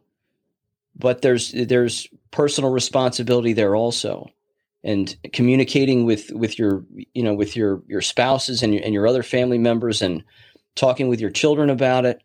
Because as even Bobby said earlier, you know, all the propaganda about they have to be here. And all that socialization propaganda, and you have to play a sport and be a part of a club. I mean, it's a giant con game, and it always mm-hmm. has been. But that's not going to change. That's not going to go away. The Oxford School District is moving forward like a bulldozer, mm-hmm. and they're not going to stop. And yes, you can lead a horse to water. You can't make it drink, and sometimes you can't lead the horse to water at all because it's just not going to budge. And if it doesn't budge, then you got to walk away from the horse and say, "You're on your own. I tried helping you. I tried warning you, but now we're moving closer to water, and we're going to take a drink as often as we want, and we're going to be free from all of this." And that's how we're operating. So the fortunate part is that you have this communication apparatus set up through your Facebook groups and Truth for Oxford and all of that. You're constantly communicating about what's going on. I would just provide a suggestion, which is if you shift your energy toward getting away from the school district, that's going to make the school district panic, and you're going to be putting your energy in something you can control, rather than trying to constantly wrap your arms around something that you can't. Let me give you a quick example, and then I promise I'll shut up. I was talking with a woman, and you may know her. She became kind of famous because of a couple of things that she did back during the mask wearing stuff. Her name, I'm not making fun of her. Her name was Kimberly Reichs. She was rather well known for protesting outside of her school with a picture of her daughter. She was sending her daughter to school to wear a mask all of the time, and then her daughter got a massive rash all over her face, and she was like, "Here's what you did to my kid." Now, I look at that and I go, well, who did that to your kid? Was it the school district, or was it you as the parent? Kimberly Reichs kept sending her children back to that school, even with the thing, you know, the skin rashes all over her face. So she reached out to me, and we talked over Zoom, and it was her and a friend of hers who started an organization where they live, and they were doing what you guys are doing. They were trying to wake up the public to the school district, all the degenerate things the school district was doing, and not just mask wearing. At the time we talked, the masks had been lifted, but it came down to a male stripper showing up at an after-school event in the school on the stage and dancing for the performing arts club of the school or whatever it was. The guy's wearing a onesie. He's wearing a thong onesie, and there he is doing stripper moves. So I said to her, she was a stay-at-home mom with like 3 or 4 kids. I said, "Do you homeschool your children?" She says, "No. You know, a couple of them are old enough to go, and they go, and then a couple of them aren't old enough to go." And I looked at her and I said, "I understand what you're doing. You're putting your energy over here to wake people up in the district that you're familiar with, that you went to, and so on. But if you put your energy over here now into your family and your own kids, it's going to be far more fulfilling because you can control that, and you can't control this thing. She agreed with me, and her friend elbowed her like this and then pointed at me and was like, see, I told you, like, do that. She didn't take my advice. She ended up going back to the school board meeting. She undressed herself, and she was dressed up in a onesie, just like the male stripper was, to make a point to the whole school district, like, you allow this? Look what they allow. You can go and look up this video on YouTube. And there she is walking around, looking at the crowd going like this. It was an antic, and I understand what she was doing, but she was putting her effort in the wrong place. So government wants you to focus on them, which means what should we be focusing on? Our kids, our families, protecting our children. And you can't do it with government intervention. So, yeah, makes sense. But I applaud you for what you're doing. You should certainly keep communicating, keep doing it. I would never discourage you from that. I would just say that there's an aspect of trying to grab onto something that you can't control. And if you watch that last board meeting, that right there should tell you how deep the rabbit hole goes for them. So, and to your point, so we pulled our kids from the district in 2019. So thankfully we do send them to a charter school. It's a lot smaller. It's out in the woods type of deal. Through COVID, they were way better off. I mean, we basically told them our kids aren't wearing masks, and whatever you guys want to do, you do, but our kids aren't wearing masks, and they never push back on us. Now we do have our issues with that, but after the shooting, so definitely during the masking, I was encouraging people to pull their kids. After the shooting, I was vocal on the Oxford public groups on Facebook, pull your kids. And I was having people from within the district messaging me, to your point about panic. They were in panic mode when I was sending that message out, and they were telling me how divisive I was, and so when I the first board meeting we went back to this year, I made a point about, I think it was this year, is when I spoke, it was like, maybe I am divisive, and maybe that's what we need though, right? Is divisiveness a bad thing when you're dividing and you're putting people off in the right direction? I don't think so.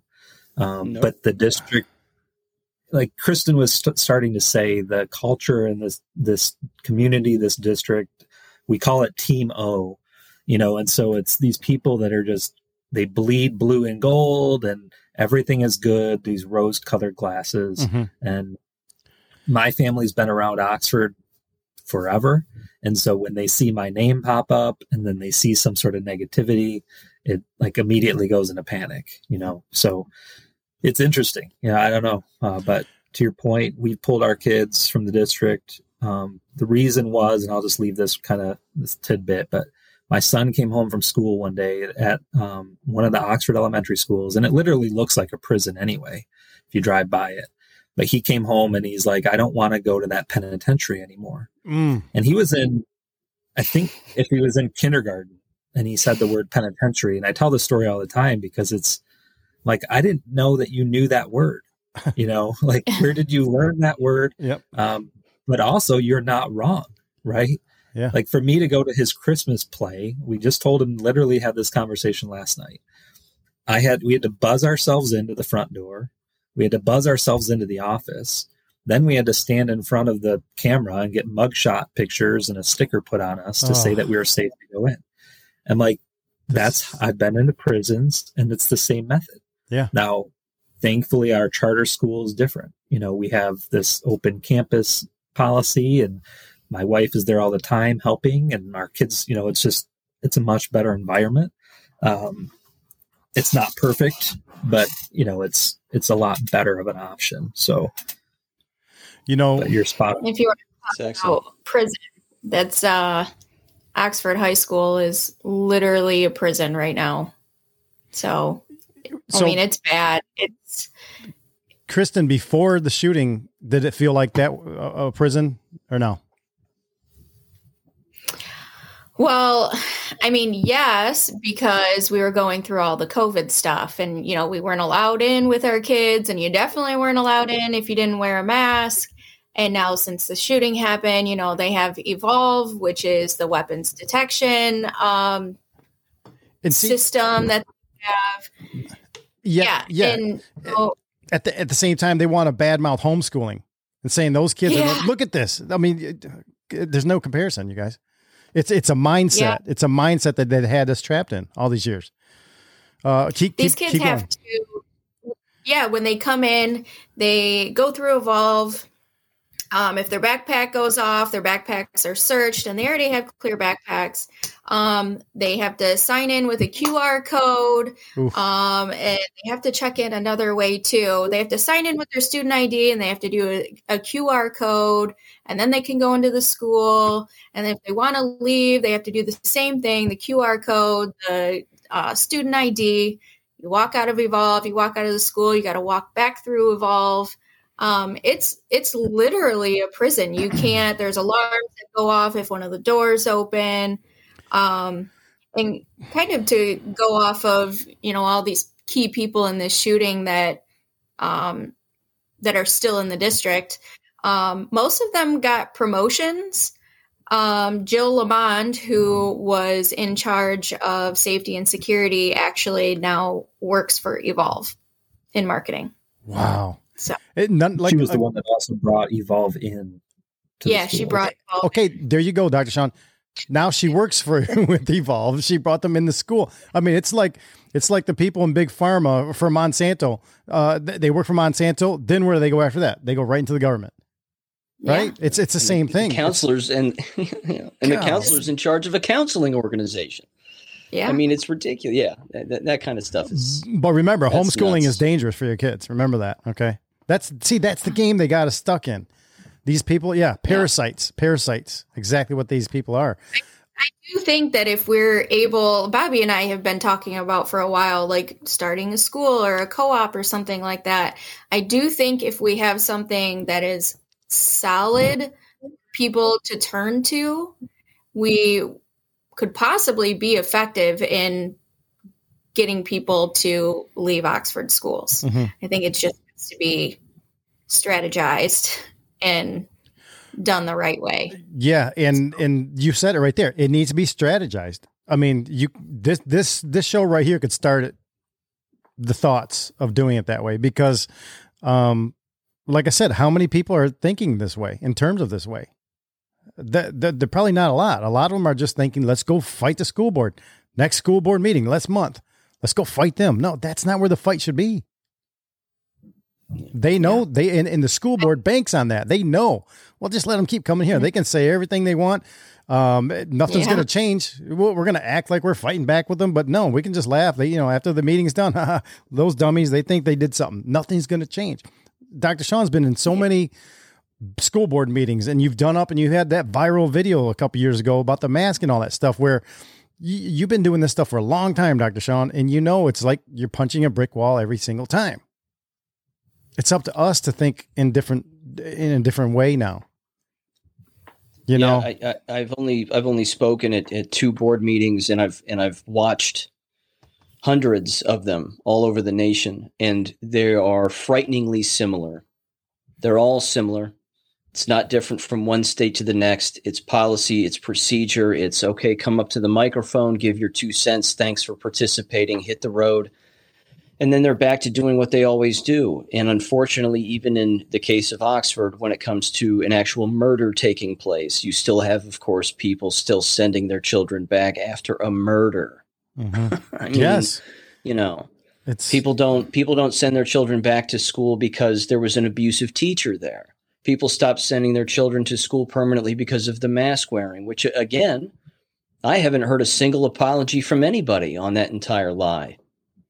So they're not taking any responsibility for mask wearing, which means why would they take responsibility for a murder?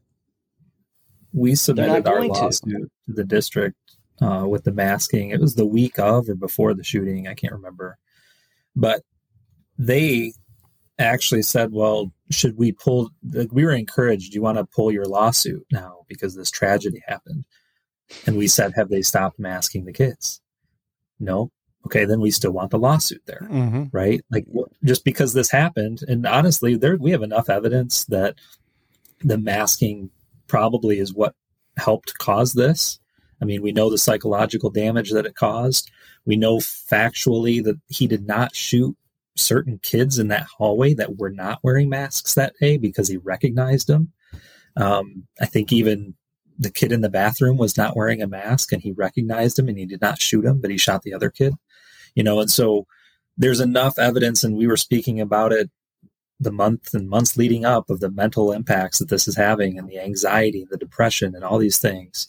And so after the tragedy, we kept the lawsuit going. Now, when the county, there was finally enough pressure, the county rescinded the mask mandate, which the irony of that was it was still peak COVID numbers, right? So all the COVID numbers were sky high, and they rescinded the mask mandate. So didn't make any logical sense, but we were glad they did it. But we had to pull our lawsuit. Say that again, Kristen. That's what it was. Say that again, Kristen. It was because the vaccine was rolled out. As soon as the vaccine was rolled out, they pulled the mask mandate. Yeah. Wow. Remember they pulled that? It was written in all of their emails and all of that. They were pushing. Yeah, we knew that it was coming. We knew that, like, once it was okay for kids to get it, right, then they were going to rescind the mask mandate. But it was peak COVID numbers. There was enough pressure. There were several lawsuits. But so anyway, our lawyers came back and said, okay, we got to drop the lawsuit now. And so to your point is like, well, hold on a minute. Did they not, like, we believed that there was a physical and mental abuse on these children. That's what the lawsuit was for. Now that the mask mandate's gone, did that physical and mental abuse not happen? No, because we still believe that it happened. It's still and lingering. They said, well, but there's no, what did they say? There's no legal standing now. And we were just baffled. We're like, you're saying now, like, take any other scenario. Some kid gets physically beat or whatever. You can't, you still continue with a lawsuit afterwards, because like that event did actually happen. And they would not, the lawyers basically just took our money, ran with it. They knew what was going to happen. And we realized, again, like, we have no skin in this game. The whole legal system is corrupt as well. Because you and I, we have no way of playing at their level, because all the lawyers talk, they're all buddies, and they're buddies with the judges, and they don't want to make enemies. Right. So it's just, in our regular show, I talk about every Monday night, I constantly, I'm saying stuff like, the way not to get caught up in their game or in their system is to not be in their system. It's a constant that I always keep bringing up. I mean, when we talk about our food supply or the crazy economy that we're in, I'm always talking about, if we don't want to get stuck in that, when that goes down, we got to make sure that we set up things that we can be out of it. This applies in some way. It's just, we have to take those steps to eventually get more self-sufficient, and self-sufficient, not just about, having food and emergency supplies and weaponry and all. It's also about a frame of mind. It's also about the way you want to teach your young, your family, your kids, your family's family, you know what I mean? So you're extended. It's a mindset, again, that I think we all were put into, and we're trying to break out of, like the Matrix, right? Like some sort of a Matrix. It's hard for some people to take this information and actually act upon it. But at some point, we all reach our points, and it's all at a different time, but eventually we will act on those, on what we're talking about. Oh man, you guys, I don't know if you guys expected it to go this route. I didn't, but I really like where we're at and what we did. Is there new things that you guys are thinking about since you've been here with us, Kristen or Bobby? I feel like I could sit here and talk for hours and hours and hours about what's going on in Oxford, and what has gone on, and what continues to go on. We really could talk for hours, and everything, like I've said, is just so mind blowing, and you try and piece it all together and nothing makes sense. But it all makes sense when you see it from the bigger picture, that there is a bigger puppet master that is, controlling the strings of what happens with our kids. And yeah, that's perfect. And I think that's what Sean today brought to this conversation. Is you really blew the lid off of that, Dr. Sean, about looking at it more the 50,000 foot view instead of looking at it in the hallway view. We're stuck in the hallway. We can't see how this whole system is put together around us, right? But if you stand back and take a look, wow, this is all connected. They're all protecting each other. Nobody gets in trouble. They just get moved to this school, and they can keep continuing their corruption over here at this school, because now that they put somebody in place here, it's all better. No, it's all an illusion of choice. It's what are we going to do? I don't know, but keep talking about this kind of stuff and start bringing these kind of thoughts to the people that you guys interact with at school. I know you're in different places now than you were in a couple of years ago, but you're still in contact with all the people. Hey, a lot of the people that you guys know, a lot of those families, I know those families too. It's time to regroup, refocus, and maybe take on a different path. Is that the right word? Dr. Sean, you're right. And yeah, go ahead. To piggyback off of that, what Dr. Sean said earlier is, and something that we realized during all the masking things, is people do want solutions. Like, they do want to know what to do. Mm-hmm. They take the easiest route to get there. Mm-hmm. And right now they think the easiest route is the school board. And now we know throughout the last 2-3 years that the school board can't do much. Mm-hmm. They promised us during the masking they were going to go against it. They never did. But people, what I've realized and learned is everybody wants to be led, because they don't know how to do things. Mm-hmm. So Krista and I stepped up during the masking thing, and we were leading them into different avenues. Like, this is how we're going to do this, how we're going to do that. And there was 1,000 some people that were essentially like following us, and across the state even. And I've seen that even with the district, when we pulled our kids from Oxford and now they're at this charter school, there's a lot of parents and families that are reaching out. Why did you pull your kids? I talked literally to the school board president of Oxford one day, and she was like, Bobby, it's weird that you're fighting this battle here and your kids don't even go here. And I said, I know, but I have friends and family, and it's my community still, and I'm still going to fight it. She's like, but why did you pull your kids? And I told her. Now one of her children actually go to the charter school of my children, and so people, and we've had many families that have asked us, due to our influence, I guess, of why do your kids go there? Do you like it? We're sending our kids, and so influence is huge. I think, we both have that here. And, to that point, it's now, okay, well, how do we use that? Because right now we've been fighting the battle at the school boards too. And we know that that's wrong. We know we're not getting anywhere. So what can we do to divert it? And I've got some ideas, going into this meeting this week. I have a school board meeting at Oxford Tuesday. Our charter school has a board meeting Wednesday that I need to be at too. And so I've got some ideas, and we just have to continue talking about it. Like you said, we have to share the truth with people, even if it hurts, and point them in the right direction. Yeah, for sure. You guys sound like you have enough open mind, and like you said, the influence over there. So you guys are fighting a good fight. Dr. Sean, do you have any final words for them before we end the show today? God bless both of you for what you've experienced and what you've seen and what you've done. There's no doubt about that. I would say continue to lead by example. And if anybody in America is going to show up to a school board meeting anymore, ask yourself the question, how many people are coming up to the microphone and encouraging the public to homeschool their children and to specifically say Abeka.com or CalvertEducation.com or all of these other programs that exist, which are available on a free PDF on my website. You can click on the website, click on education documents, and it's the very first PDF that's right there at the top.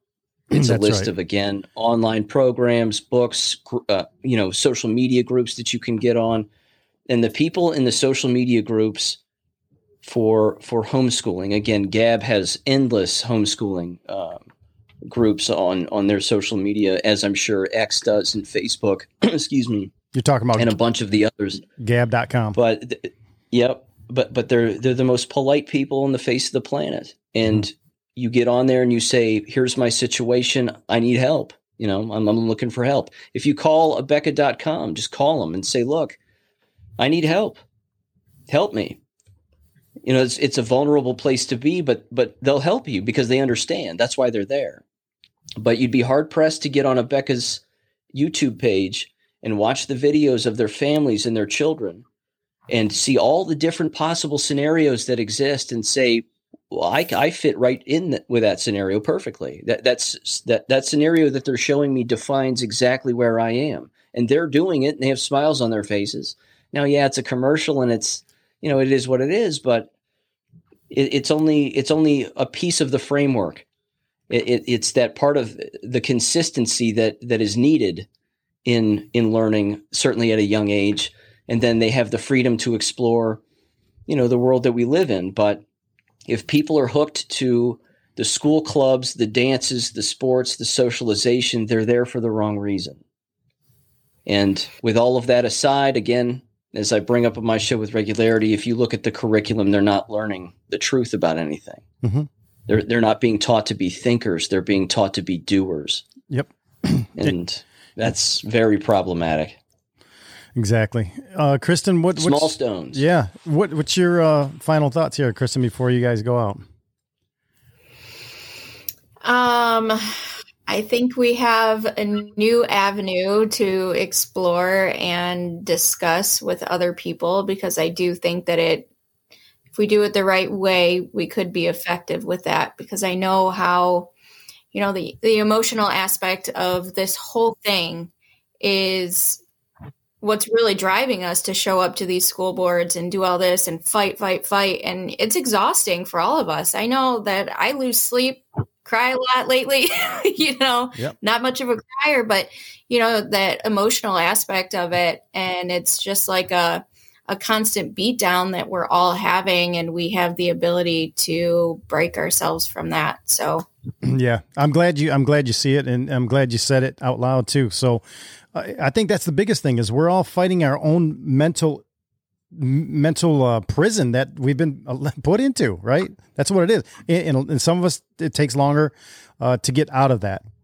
mental train of thought. But we're all capable of doing it. And I think you guys can probably do that too. Listen, I've had a great time having you guys both here. Bobby, I'm glad you got a hold of me to put this thing together. You have a school board meeting coming up Tuesday. I'd like to have you guys back at some point. Every time you guys learn something new, keep us updated. We can do this all again. We don't have to just, leave it here at this one, but I think this is a really good jump off point, for people to think about. Hopefully we're able to put enough together here to actually get some people's gears going. And I know you two are the perfect two to keep it, to get it rolling. Truth for Oxford, Bobby Roop and Kristen Carr, you guys, just awesome. I'm glad you guys have been here, and hopefully we can make something good happen around here. It's gotta come loose, right? Yeah. Thanks for having us, Dr. Sean. Appreciate you as well. Thanks for everything. Likewise. Nice meeting you both. Yep. And you guys, listen, I want you guys to stay dangerous and keep me informed of what's going on. All right. We live near each other. So let us know what's going on. That way we can update the show. Maybe you can come on our big show, our regular show every Monday night. Maybe we can schedule something bigger when we have a way bigger audience, but we had a nice, healthy audience, today watching, and people are thinking about things now. So I appreciate you guys, and keep up the good fight. Just keep me in the loop, and as much as you want. And we'll just keep on doing this and praying for you guys. All right. We appreciate it. Okay. Thank excellent. You guys have a good rest of the weekend. And again, thanks for coming, and we'll talk to you guys soon. You too. See you. All right. Bye-bye.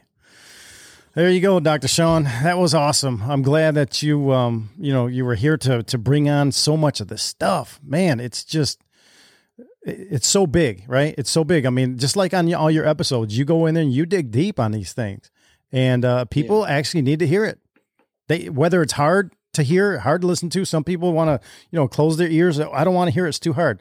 At some point, they got to pull these things off their ears and start really thinking about stuff. All of us do. Yeah. You know, so we've all been abused by the system. Yeah. You know, one way or another, we've all been abused by it. And when individuals are continue to be hooked into the system, and then they have children, it's one of the things that they know, and it's familiar, and it's not always comfortable, but they send them back to that same system. And what we've found, and everybody has seen, of course, is it hasn't changed. It's gotten way worse. There's horrible people at the very top controlling the whole thing. It's evident even in the case of murder. You have no recourse, which should tell everybody, you know, there's one answer, and that is then don't send them to those environments where you have no recourse and where your children are not safe and where they're not learning the truth. And that's it. It makes sense. I mean, it seems so simple when you really sit and think about it. We've all, for generations, our grandparents' parents. I mean, you go way, way back. It started way back then, and it's evolved into what we are in today. You know, it's almost like we've allowed this trap to get bigger and bigger and go around us and encompass our whole entire, structure of life or society. We've accepted this somehow. Wow, it's crazy. We need to keep digging into this whole education thing. Not even just this local level stuff works too, but, we need to get together with Outcast and, on one of our regular shows with you, Sean, and, go into some of the stuff that you talk about on your show too. There's so many things. Sure. So, and I'll tell you what, again, to Bobby and Kristen there, I will move this document your way. This Word document. It's very brief, and they've probably seen the same websites, but I really do recommend, again, taking the baby steps. And you can take baby steps in both directions. You can take the baby steps into paying attention to Abeka and starting to learn and familiarize yourself with that on their YouTube channel. And then at the exact same time, why not file a formal complaint against the school principal and the counselor who are still employees there? There you go. Again, one complaint is one thing. 100 complaints is something else. 1,000 is, we have a legal obligation to investigate whether or not this person engaged in a contractual breaking habit, which clearly they did. That's beyond evident, and that's not a shock to anybody. But I am beyond floored and surprised that they are still employed. I know, it's crazy, and that man. they haven't even resigned. Yeah. I mean, they must feel protected by the big, behemoth that's behind them. They have to be, you know what I mean? No doubt. They probably just keep being told, hey, just go on out there in front of them and, put up a good face, put up a good front for the meeting, and then everything will be fine. Just take the heat for a few minutes, and then it'll go away. It'll die back down again. I think they know that routine. The hubris is mind-numbing. I mean, to be a counselor, directly having conversations with Crumbly, sending him back, not checking anything, and then to be deposed during a court proceeding. I mean, that would be enough to fire him, let alone him want to resign. Yeah. And with no things occurring, wow, that's a beast all in itself. You brought up his name right there, and I forgot to read this when they were on. I wish I would have read it when they were on. But anyway, Oxford school shooter sentenced to life in prison without parole. This was yesterday, wasn't it? It says Oxford school shooter Ethan Crumbley will spend the rest of his life behind bars. Oakland County Circuit Judge Kwame L. Rowe sentenced him to life in prison without parole, despite being 15 years old when he murdered 4 classmates and injured 7 others, including a teacher.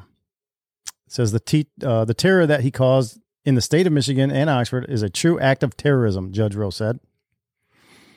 It all could have been stopped. Sure. It all could have been stopped. Yeah.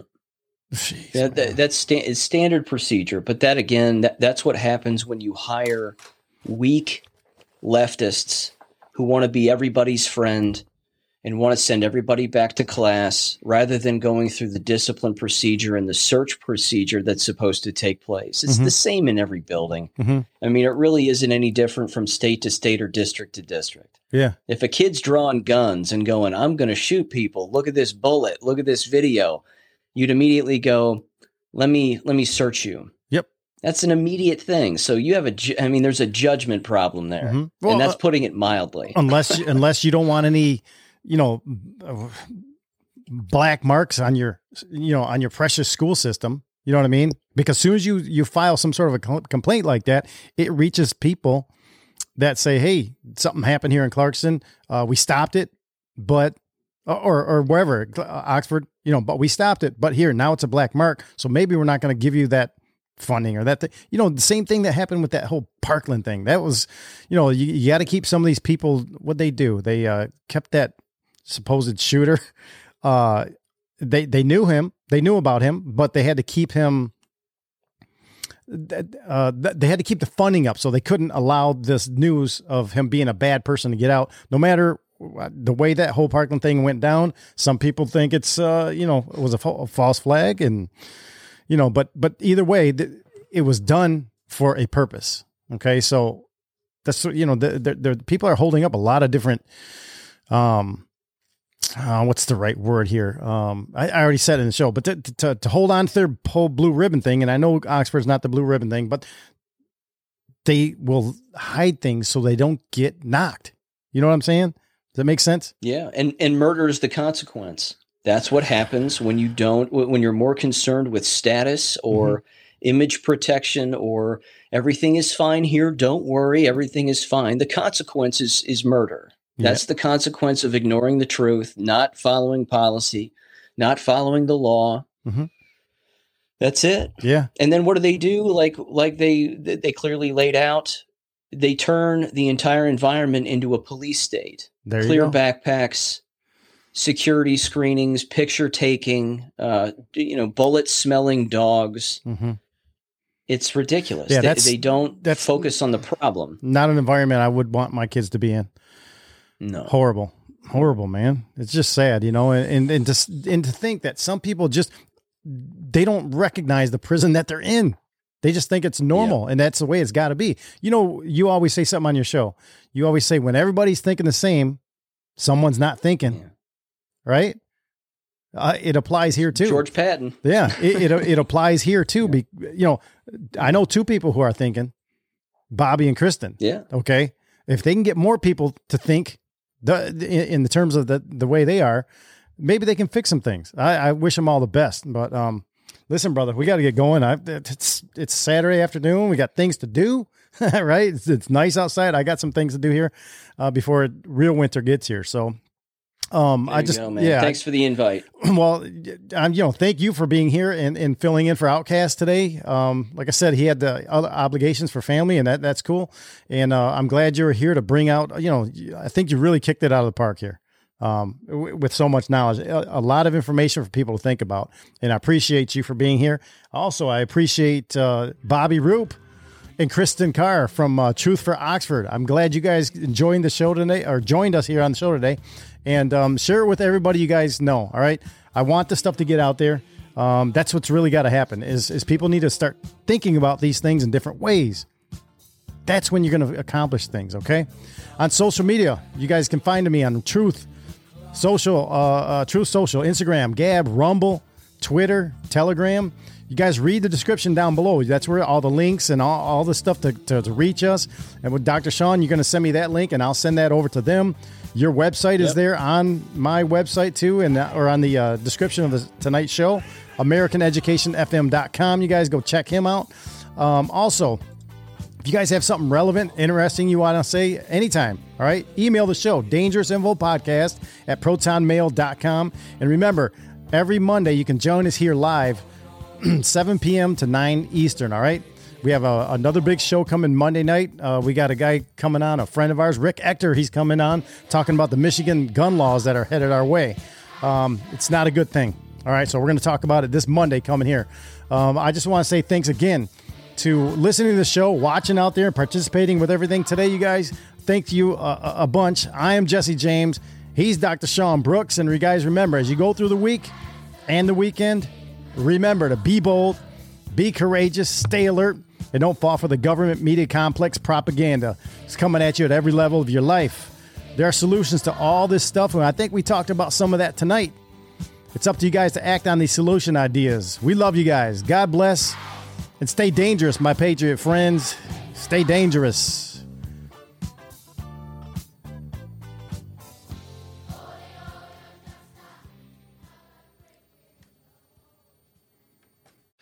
the word smart, right? Remember when smart came along? Smart car, smart phone, smart meter, smart watch, smart everything.